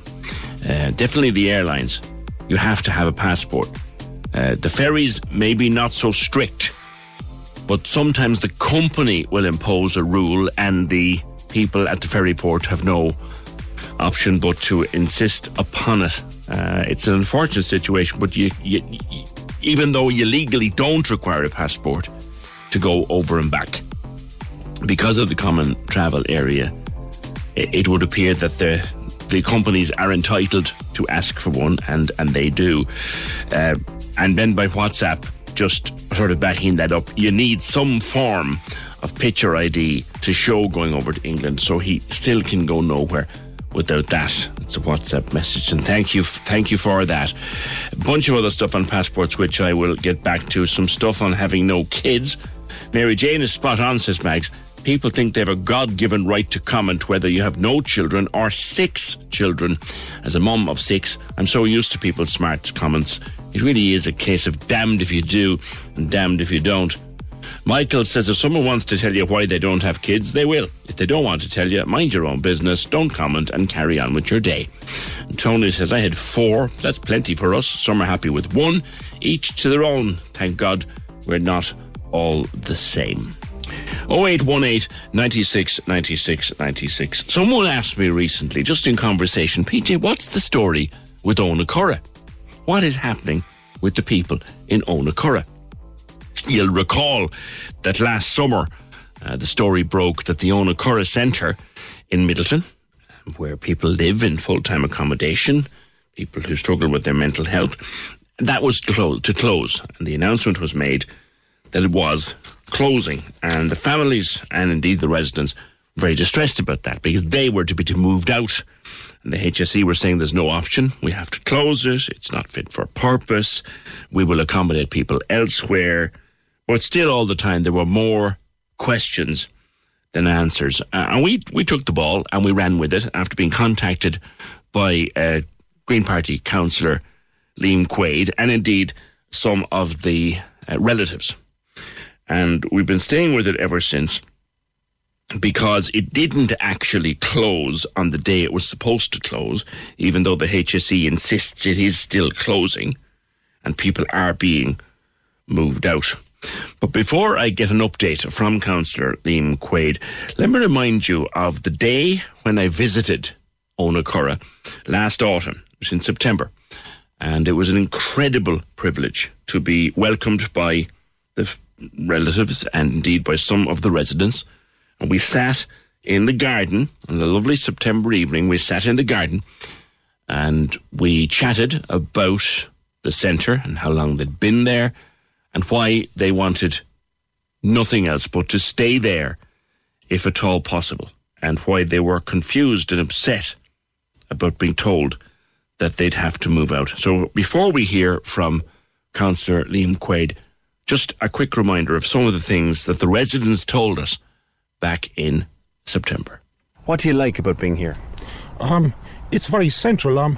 There's everything within reach, and as well as that, the staff are great. And you have no idea where you might have to go when it closes, do you? They haven't told us anything about that, and the staff say the same. The doctor over there, we have the dentist over there, opticians, hearing aid, hairdressers, chiropodists. Everything you need. Yeah, and these services are right on the doorstep, and they tend to draw me out, humanise me, and it helps me forget my problems. To me, the location of this place is like a medicine. It contributes to me getting better. I'm from here anyway, so I'll miss the place badly, like. Yeah. Fair enough, the place ain't fit for purpose. Even the manhole covers outside the door are 1972. Yeah. It's 49 years old, this place, Yeah. You're dilapidated, or, You're getting emotional at the thoughts of having to leave. Well, yeah. So, Councillor Liam Quaid, it's amazing. We started talking about this back in July, and it's not only still not sorted out, but I think people are even more distressed than ever down there. That's right, PJ. Actually, I think the last time we spoke was we were coming up to an Oireachtas Health Committee meeting on December 14th. And I think that gave families a lot of encouragement. It was a very robust meeting. HSE management were questioned very astutely, I felt, by all of the committee members and the local representatives who took part in that. And there was cross-party condemnation of the removal of all 24-hour staffed mental health residential placements from East Cork. But unfortunately, despite that and despite the two Oireachtas meetings that went before it, there's been no change to the service plans, and in fact residents continue to be moved out of Onacurra. I've heard from family members that there are 11 residents remaining. So I felt there's a very urgent need for renewed Oireachtas scrutiny in the absence of government intervention here. And last week, 7 councillors co-signed a letter that I wrote to the Health Committee, urging them to send a delegation of members to visit Onacurra and St. Stephen's Hospital. St. Stephen's will not be a destination for many Onacurra residents. I think that's clear. In my view, because of negative publicity that would be associated with that for management. It will, however, be one of the main alternative placements for other people from East Cork into the future. And their stories will not be in the public domain, and some will not have representation. Liam, where are the... You say there's 11 left, which means, something like 8 or 9 have moved out. Where have they gone to, do you know? I don't have information on that, I'm afraid. Yeah. So do you even know if they're happy where they are or where they were sent? I don't have contact with those families. Okay. But I think it's I suppose a crucial moment really in all of this, because I think we're all aware that if the service is closed fully, there almost certainly will be no going back. Yeah. So that delegation visit is actually due to take place on February 17th.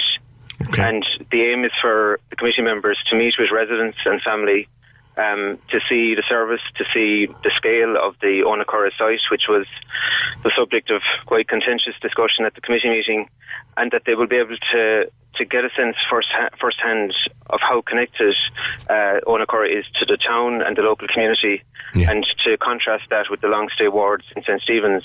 And I must just say that I have a strong affinity with St. Stephen's, and I've worked there in the past, and the staff there are exemplary. Yeah. And the grounds there are really impressive, but I think we're all aware that it has very significant disadvantages in terms of the rehabilitation and long-term placement of people with severe and enduring mental health difficulties. Well, if you go back to my visit to Onacurra back in September, where one of the residents there put it to me very clearly, the long list of facilities and just ordinary everyday things that were within 5 minutes walk of Onacurra. The nearest shop to St. Stephen's is a good 15 minutes walk away. And it would be a very perilous walk to take because of the roads there. Yeah. There's no public transport to speak of. And at a practical level, it can be difficult to take residents out on outings because it depends on having a certain amount of staff on the wards, and that's not always in place. Liam, the HSE has insisted, and every time the discussion has been raised on this programme, the HSE has insisted there is no alternative. There is nothing else that we can do. The place is no longer fit for purpose. They continue to say that. You and your colleagues continue to be dissatisfied with that. Yeah, I suppose at that meeting, there was a very intensive scrutiny of the rationale, both the building rationale and the kind of service rationale. And I strongly believe that the committee were misled on a number of points. And I'm quoting here from one of the managers, Kevin Morrison, who said that when he was being questioned by Roisin Shortall, he said the most important piece in regard to the closure rationale was that we had independent assessments in relation to the building, which indicated that no matter what we did to the building, it could not be brought up to an appropriate standard to deliver the service. Now, that is factually incorrect. The independent building reports all recommended works that were required on the premises. None of those independent reports suggested that anywhere that the works were impossible to carry out. And the report that did suggest that was a HSE maintenance department report. And we're still not clear what new survey of the building was carried out to arrive at that very drastic conclusion.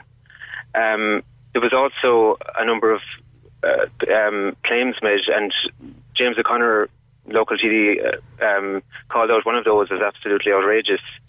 The idea that on a site of the scale that Onacurra is built on, if you were to replace the building, you could only possibly have 8 to 10 single ensuite rooms and no other facilities. And I mean, there's acres of room at that site. You could build 2 floors there.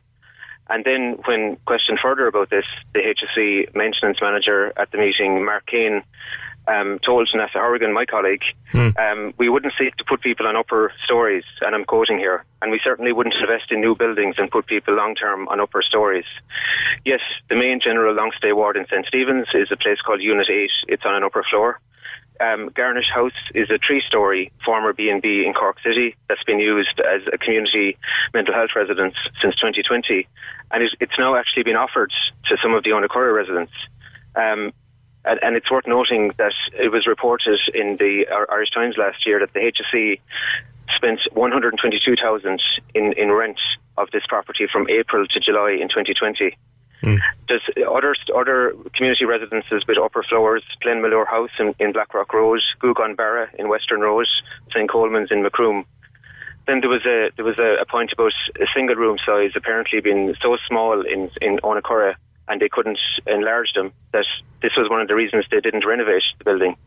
And yet there's a facility in Skibbereen called Sale Nua, and every single room in that is smaller than every room in Onacurra. Yeah. And we also have dorm-style accommodation in St. Catherine's and St. Stephen's. What I think you're saying here, Liam Quaid, and every time it's suggested, the HSE denies it. But you believe, and I think others believe too, there is an agenda to offload the Onacurra site. I think there's an agenda, absolutely, to centralise the service running costs to facilities like St. Stephen's and St. Catherine's. And I think that's laid bare when you look at the massive disparity in investment that has gone on in those facilities. So 2.9 million has been invested in St. Stephen's Hospital over the last 10 years. 1.9 million has been invested in St. Catherine's. So that's just one ward. I think there's 18, it has a capacity of about 18 clients.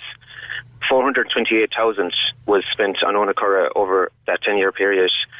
And last year, renovations were costed at 145,000. That was the lowest tender. And those renovations were not pursued. And I've asked the Public Accounts Committee to investigate why that is the case. I've also asked the Public Accounts Committee to explain or to investigate why is it that a new community residence is being opened in Carrigaline, and it's actually been offered now to some of the vocal families of Onacurra residents, I think, to divert attention away from the ward-based facilities. It was bought in January 2021 at a cost of 750,000. And I'd like to know, why was Carrigaline chosen over Middleton, Youghal, Carrigtwohill, Cove for a new community residence?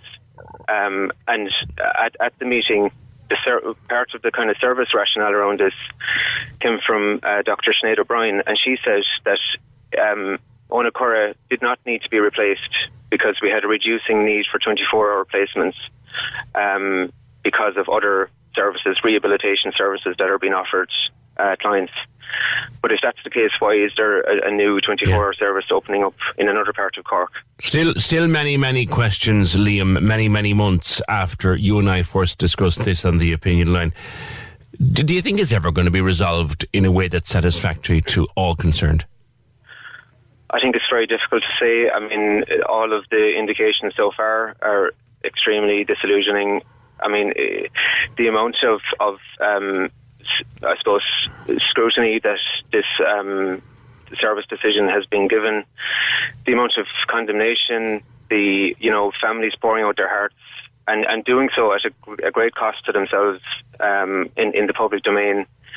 None of that seems to have had any effect on the decision makers involved, and I think that has really been disturbing for those of us who are involved in this campaign, that there's this very detached attitude to the human impact of this and the frankly absurd service plan that's in place here. It's fundamentally flawed. It's at odds with a vision for change. It's at odds with the Mental Health Commission's direction on how services should be going. You're talking about removing all community-based placements from a population between 90 and 100,000. And into the future, St. Stephen's and St. Catherine's becoming one of the main destinations for those people. It doesn't make any sense clinically, ethically. Liam, I'll leave it there, and thanks again as always. Thanks very much, PJ. Can we just talk? The Opinion Line on Cork's 96 FM. With McCarthy Insurance Group. Call them now for motor, home, business, farm, life and health insurance. See MIG.ie. Weekdays, 6 to 9 a.m. On Cork's 96 FM. A Cork boxer has demanded an end to Christmas tree fires in Toker because he's saying it could cost someone their life. Gary Spike O'Sullivan, the legend that is calling for whoever is setting fire to Christmas trees at the drop-off point in Clashdove Park in Toker. How we solve this problem is Spike in your boxing gear, gloves on, and you hang around there every evening. Yeah. It's not going to happen anymore. Yeah. Some fella walking up with a Christmas tree. Oh, hello know. Just start early for 2022. Just walking with my Easter tree. Casey and Ross in the morning with Null DC Cars Blackpool for Skoda in the city. Now taking orders for 221 and always open 24/7 at nulldc.com. Cork's 96 FM. Some stuff on passports that keeps coming in. Linda says, I was waiting for my passport 2 months. I was changing my surname. I did it online. My sister did it at the same time, got her passport the next day. It's the randomness of it.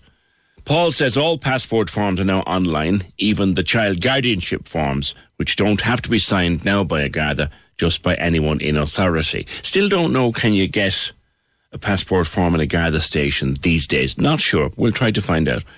What seems to be a point everyone's missing about passports is this: how anyone could purchase some holiday package without checking they're going to be able to travel. So how I understand the situation is a bunch of people bought holiday packages, then later on checked their passports, and now they're panicking. Come on, people, get serious. You've clearly never been caught in that situation. I would be one of the world's most careful and organised travellers. I would check the passports religiously. There was 1 year that I missed out on the checking of the passport, and we discovered with about 3 weeks to go that my daughter's passport was out of date. I had to pull a few strings, well, get into the passport office and beg them basically to get a flipping passport. It's not easy, but we would normally check, but for some reason I hadn't been able to put my hands on her pass. So it happens. It happens, pal. It happens. Don't assume that people do silly things, you know. 0818 96 96 96. I have a wonderful book in my hand. When you get a book into a programme like this, generally what I end up doing is reading it twice. I read it once quickly for the show, and then I take pleasure out of it, maybe a few weeks or a few months later. But Catherine Kerwin, God bless you and spare you, I tried to read Cruel Deeds in skim read, and I got so engrossed in it that you're a devil. Good morning. Good morning to you, PJ. It's lovely to be here to chat to you, and I'm so glad you seem to have enjoyed Cruel Deeds. Oh, stop. Second appearance of your heroine, Finn Fitzpatrick. The whole book, the whole story based in and around the streets of Cork. Finn is a solicitor, as are you yourself. That's right, yeah. So this is the second book featuring Finn and her colleagues, and in this particular book, one of her colleagues is murdered. How did you dream her up? How did you dream the whole thing up? Well, I suppose I mean, Finn I had from book one, but I do want to explain to everyone that there's no need to have read book one to enjoy this book. I was going to get to that, it's totally a standalone. And I just had the idea, when I started writing about Finn, I put her, like, I work in a very traditional small office, and hello to everyone in the office. They probably shouldn't be listening, so I hope they're not. They should be hard at work.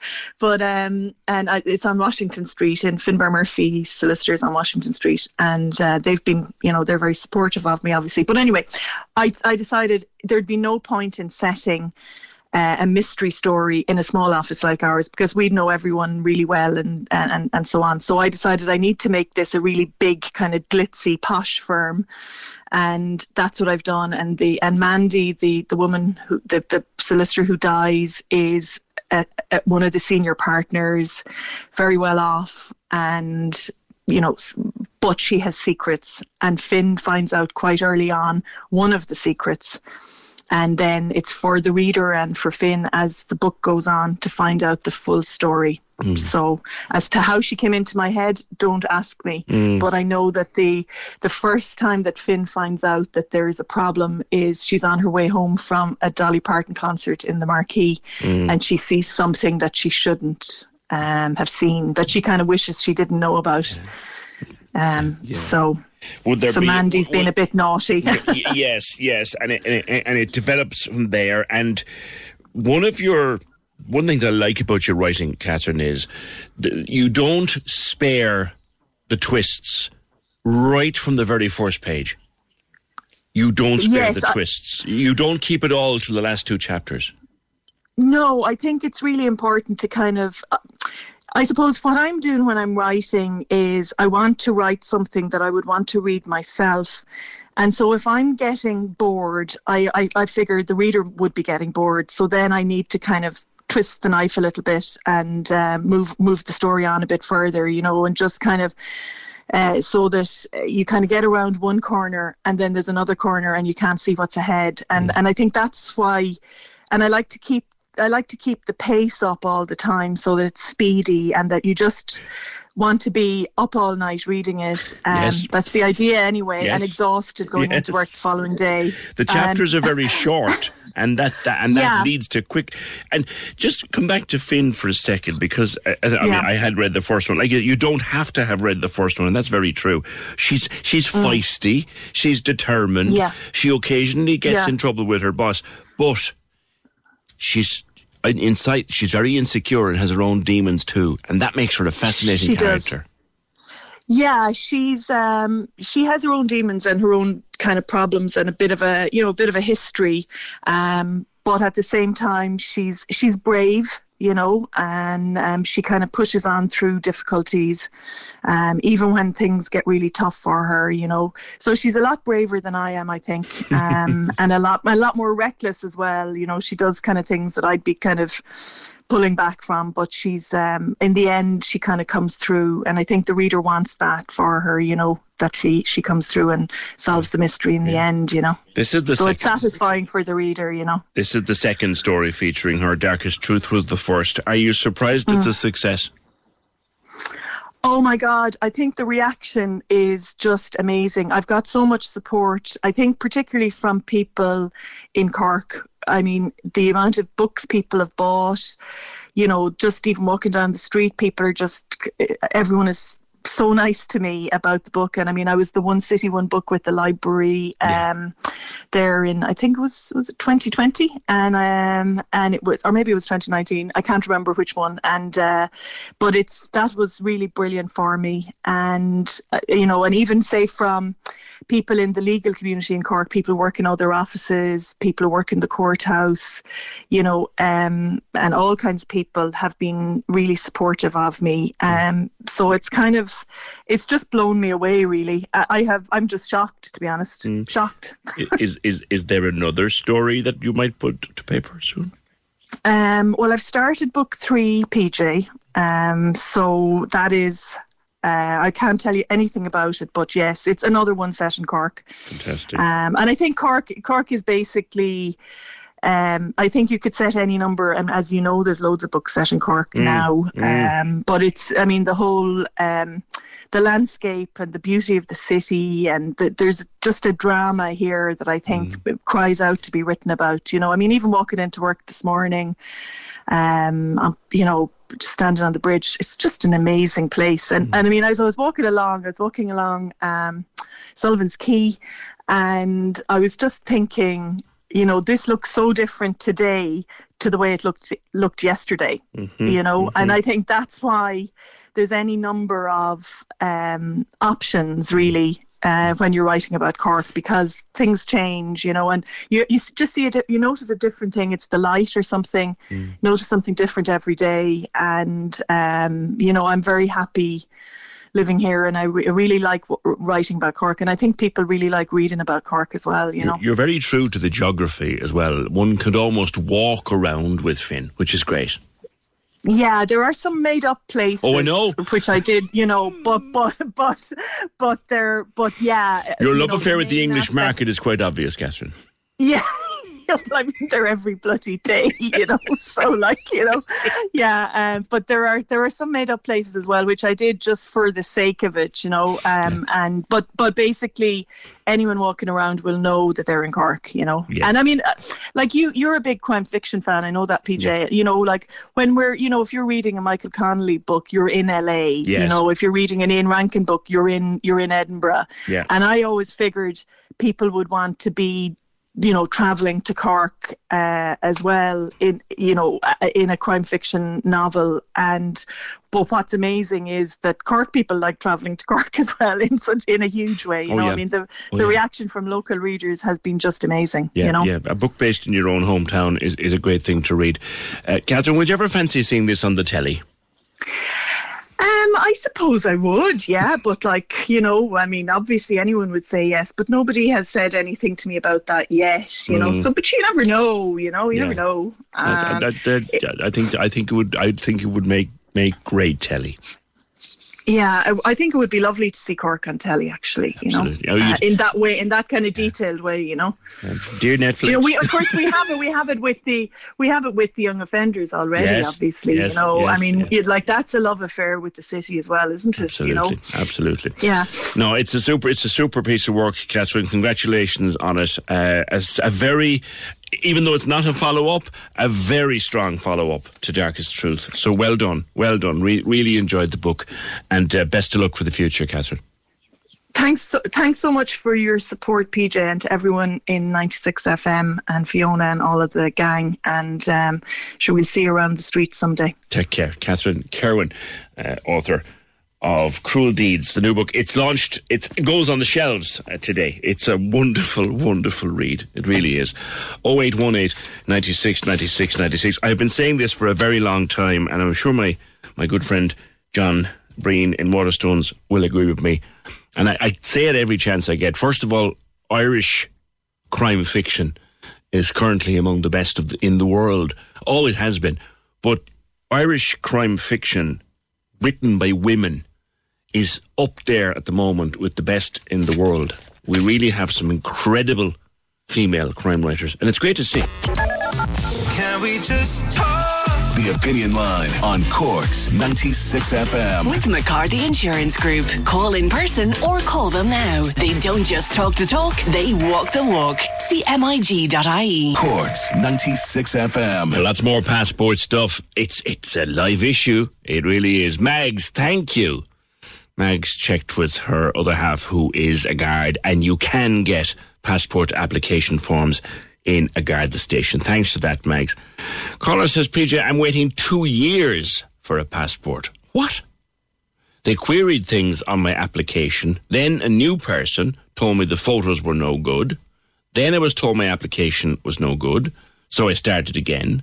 Then they told me my old application was still in the system, and they didn't want 2 applications. It's a breach of human rights because we have signed treaties guaranteeing freedom of movement in Europe. It should be their job to have an effective, joined-up application process and not have it so random. I have written to President Higgins about this. Another document I might need is a driver's licence. PJ, I have to renew my driver's licence soon. I hear cash isn't being accepted. Why is this? Is cash not legal tender? Does anyone know? Yeah, we heard that during the week. Someone contacted the programme to say that their daughter was gone in to get a driver's licence. She doesn't have a bank account. She doesn't have a card. She just went in with cash. They don't take cash in the driver's licence office, which is just bonkers. And you're right. Cash is legal tender. And there are a lot of places refuse cash. I dislike it intensely. I was out the weekend, as I said, and I went up to the counter to pay for my round. I put my hand in my pocket, and there was a €20 note. I said, you know what, I'll pay with cash. And honest to God, you'd swear I'd drawn a knife. The young fella looked at the cash, and he sort of squeezed up his nose.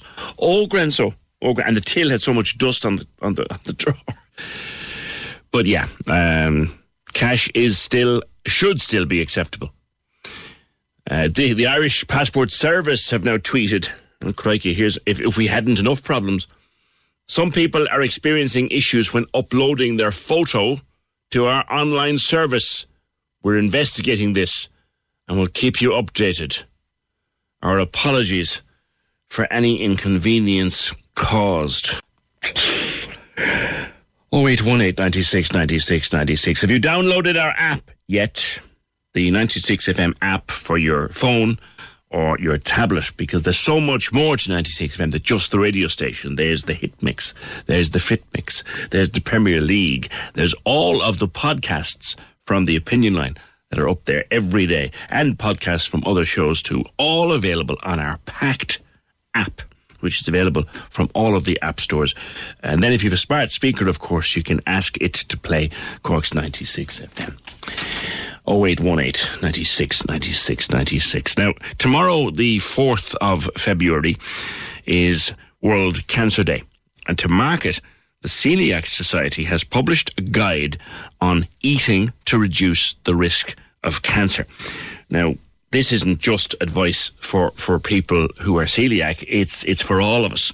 Sarah Keogh is a registered dietitian and nutritionist, and she joins me. Sarah, good morning.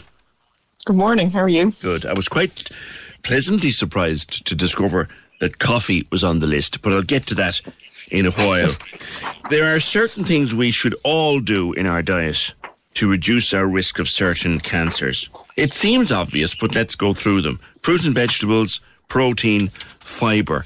Basically a good, healthy, balanced diet. Well, that's it. I mean, there's a reason sort of healthy eating guidelines are what they are, because, over the last sort of 50, 60, 70 years, as we look at kind of food and nutrition and what we need, they tie in then when we are getting the good nutrition that we see reduction in cancer, as well as other things, heart disease and all the rest. And, we know that people with undiagnosed celiac disease are at a slightly increased risk of a couple of different kinds of cancer. So one of the reasons why we need people to get diagnosed if they think they have it. But for everybody and for all of our members, we're talking about looking at nutrition and health for cancer. And it's as part of our Minding Me gluten-free course that we run for members at the start of every year. Meat versus fish is always the argument. Which is healthier to eat? More meat or more fish? To be honest, it's about balance with it. Sometimes, when it comes to nutrition, we love to nearly point at one food and go ban that completely, but we actually don't need to be that extreme. So red meat is absolutely fine as part of a healthy diet. But what the World Cancer Research Fund is telling us is keep it to maybe 3 times a week. So we want to keep it under sort of 500 grams of cooked red meat a week. So you could go a little bit lower on that, and that's absolutely fine. Fish, however, does have tremendous benefits. And we do know that people who eat a little bit more fish do have a slightly reduced risk of cancer, particularly colon cancer, compared to people who don't eat any fish. So what's a lovely thing to do is bring in your fish, your fish on a Friday, or get your fish in twice a week, instead of maybe some of the red meat that you might be eating. But also we know there's huge benefits to having some vegetarian-based meals as well. So your beans and your lentils and your pulses are fantastic. Yeah. So it's really kind of not always focus on the red meat and mix it up a little bit. There was a time when we were told that we should limit our intake of eggs. Then an egg a day was okay. Now, as someone who eats a lot of eggs and enjoys them, what is the story with eggs? So it's a funny thing. People often say to me that, dietitians or nutritionists are always changing their minds. And in the 30 years I've been studying and working in nutrition, the one change has been eggs. So I know when I qualified as a dietitian, it was kind of, we were talking about 4 eggs a week. These days, we know about 7 eggs a week is absolutely fine. So that's kind of where we would look with it. From a cancer point of view, we don't see a cancer risk really with eggs, but we do see around kind of heart disease and heart health would be one of the factors that we'd look at kind of with eggs. So your egg a day is absolutely fine. Okay. Fruit and vegetables, nuts and seeds. Now, people watching their weight will be told that those almonds are not good for you, but at the same time, they are good for you for other reasons. So I would say 2 things. We tend to mix up weight and health an awful lot. And obviously we do need to be a healthy weight, but we don't need to be, super skinny or obsessed with it and the way that sometimes we are. And I think sometimes I've over all the years, I've seen lots of people who would be a healthy weight, but unhealthy because they're not getting their nutrition in. So when we talk about nuts and seeds, we know that they're really, really great sources of nutrients that help the body, that help to reduce cancer risk. What we don't need is to sit down to, a whole giant packet of salted peanuts sitting on the couch watching TV at night. But a handful of almonds through the day is a really good snack to get. A spoonful of seeds into your cereal in the morning is a lovely way, and it's really about adding up the fibre. So it's like everything, it's amounts. Nuts and seeds are incredibly good foods to eat, but we don't need vast amounts of them. How about dairy, Sarah? Again, it's one that seems to change from time to time. A couple of years ago in our house, we moved to almost exclusively lactose-free milk. And now, taste-wise, there isn't a difference, but we like the lactose-free milk. But milk in general and dairy products in general, yes or no? Oh, absolutely, yes. Really, really great foods to eat. What we do need to limit when it comes to dairy is things like your butter and your cream, because they're very high in saturated fat, and that's definitely an issue around things like heart disease and so on.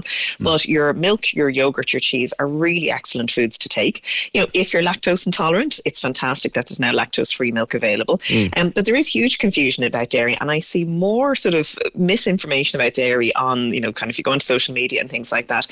So one of the myths I'd love to put to bed is the idea idea that dairy somehow causes cancer. In fact, the opposite is true. We know that people who drink milk and eat cheese and yogurt have a reduced risk of bowel cancer.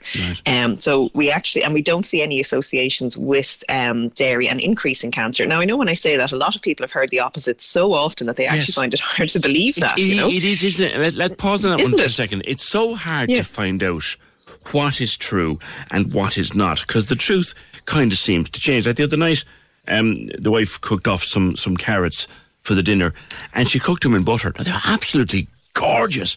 Oh, she was saying, delicious, they're cooked in butter. She said, we really shouldn't have them. You know? Now and again.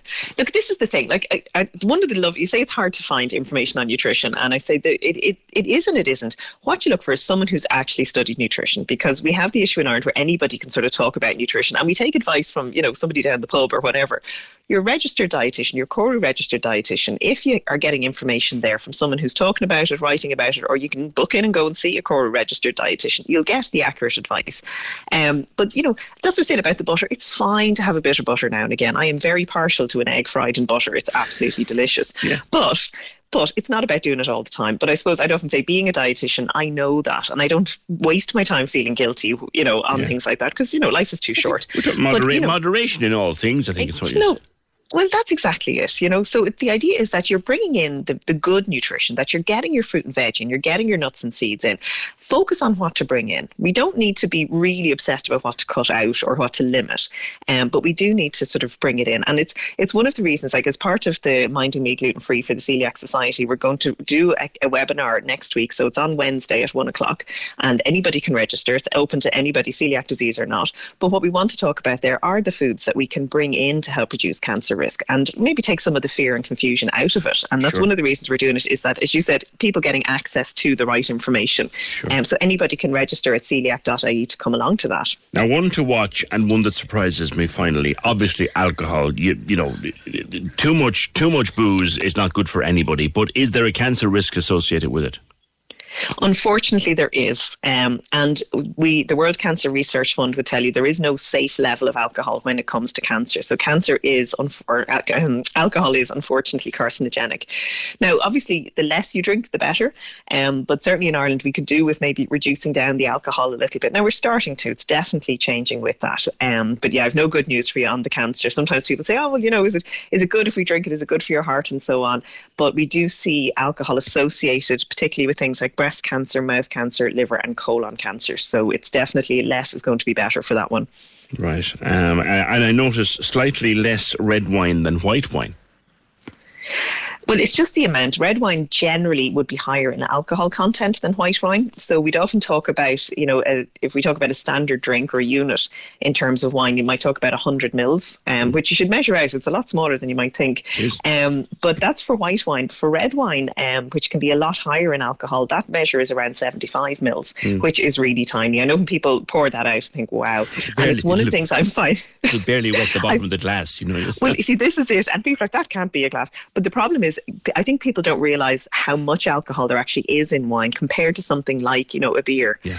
But we tend to think about wine like beer in Ireland. We tend to put it into the big glass and we tend to gulp it. But you have to be thinking about wine a lot closer to spirits like whiskey, so a smaller glass and sip. I know I'm depressing people. No. I think I'm going, I had a glass of wine last night and there was a bit more than 75 in it. Yeah. Lastly, coffee. Now, as someone who loves his coffee, it's okay?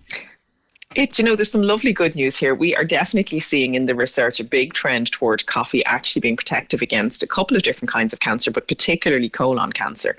Now, you've got to just balance it a little bit, but in the research, people having maybe between 2 and 4 cups of coffee a day are definitely having a reduced risk of colon cancer. So some good news at the end of all of this. That's fantastic. That's fabulous news. Isn't it? It's nice to coffee might be good for you. How about tea? We see reductions in cancer with tea. We don't have massive research on black tea. So when we look at the research on green tea, it's the same plant, but they're just processed differently. So we do see reductions in liver cancer with green tea. But as we're getting more research on black tea, it seems to be having benefits around cancer reduction as well. So absolutely go for your tea. If people want to join your webinar next week, and indeed they don't have to have any connection to celiac disease at all, how can they go about it, Sarah? So you can register at celiac.ie. So just pop along to the website. You can register there, absolutely no problem. And anybody is welcome. As I said, if you have celiac disease, we're really looking to get our members there. But anybody who wants to come along and get some really good, science-based information and get rid of some of that confusion about nutrition and cancer, anybody is absolutely welcome to come along. Okay, listen, good to speak with you on the opinion line. That is Sarah Keogh, registered dietitian and nutritionist with the Celiac Society. But celiac or not, that webinar sounds fascinating. There were food. Listen, that's the best news I've had all week. That drinking coffee in moderation, can ward off colon cancer. That's good news to finish the day. The programme, edited by Fiona Corcoran, produced and researched by Fergal Barry. See you tomorrow, Friday, again, just after 9. Can we just talk? The Opinion Line on Cork's 96 FM. With McCarthy Insurance Group. Call them now for motor, home, business, farm, life and health insurance. See MIG.ie. Cork's 96 FM has a shiny new phone number. 0818 96 96 96. Save it to your phone now. When I hear it, I just can't stop smiling. Save it to your phone now. 0818 96 96 96. The new number to call. Hello? Cork's 96 FM.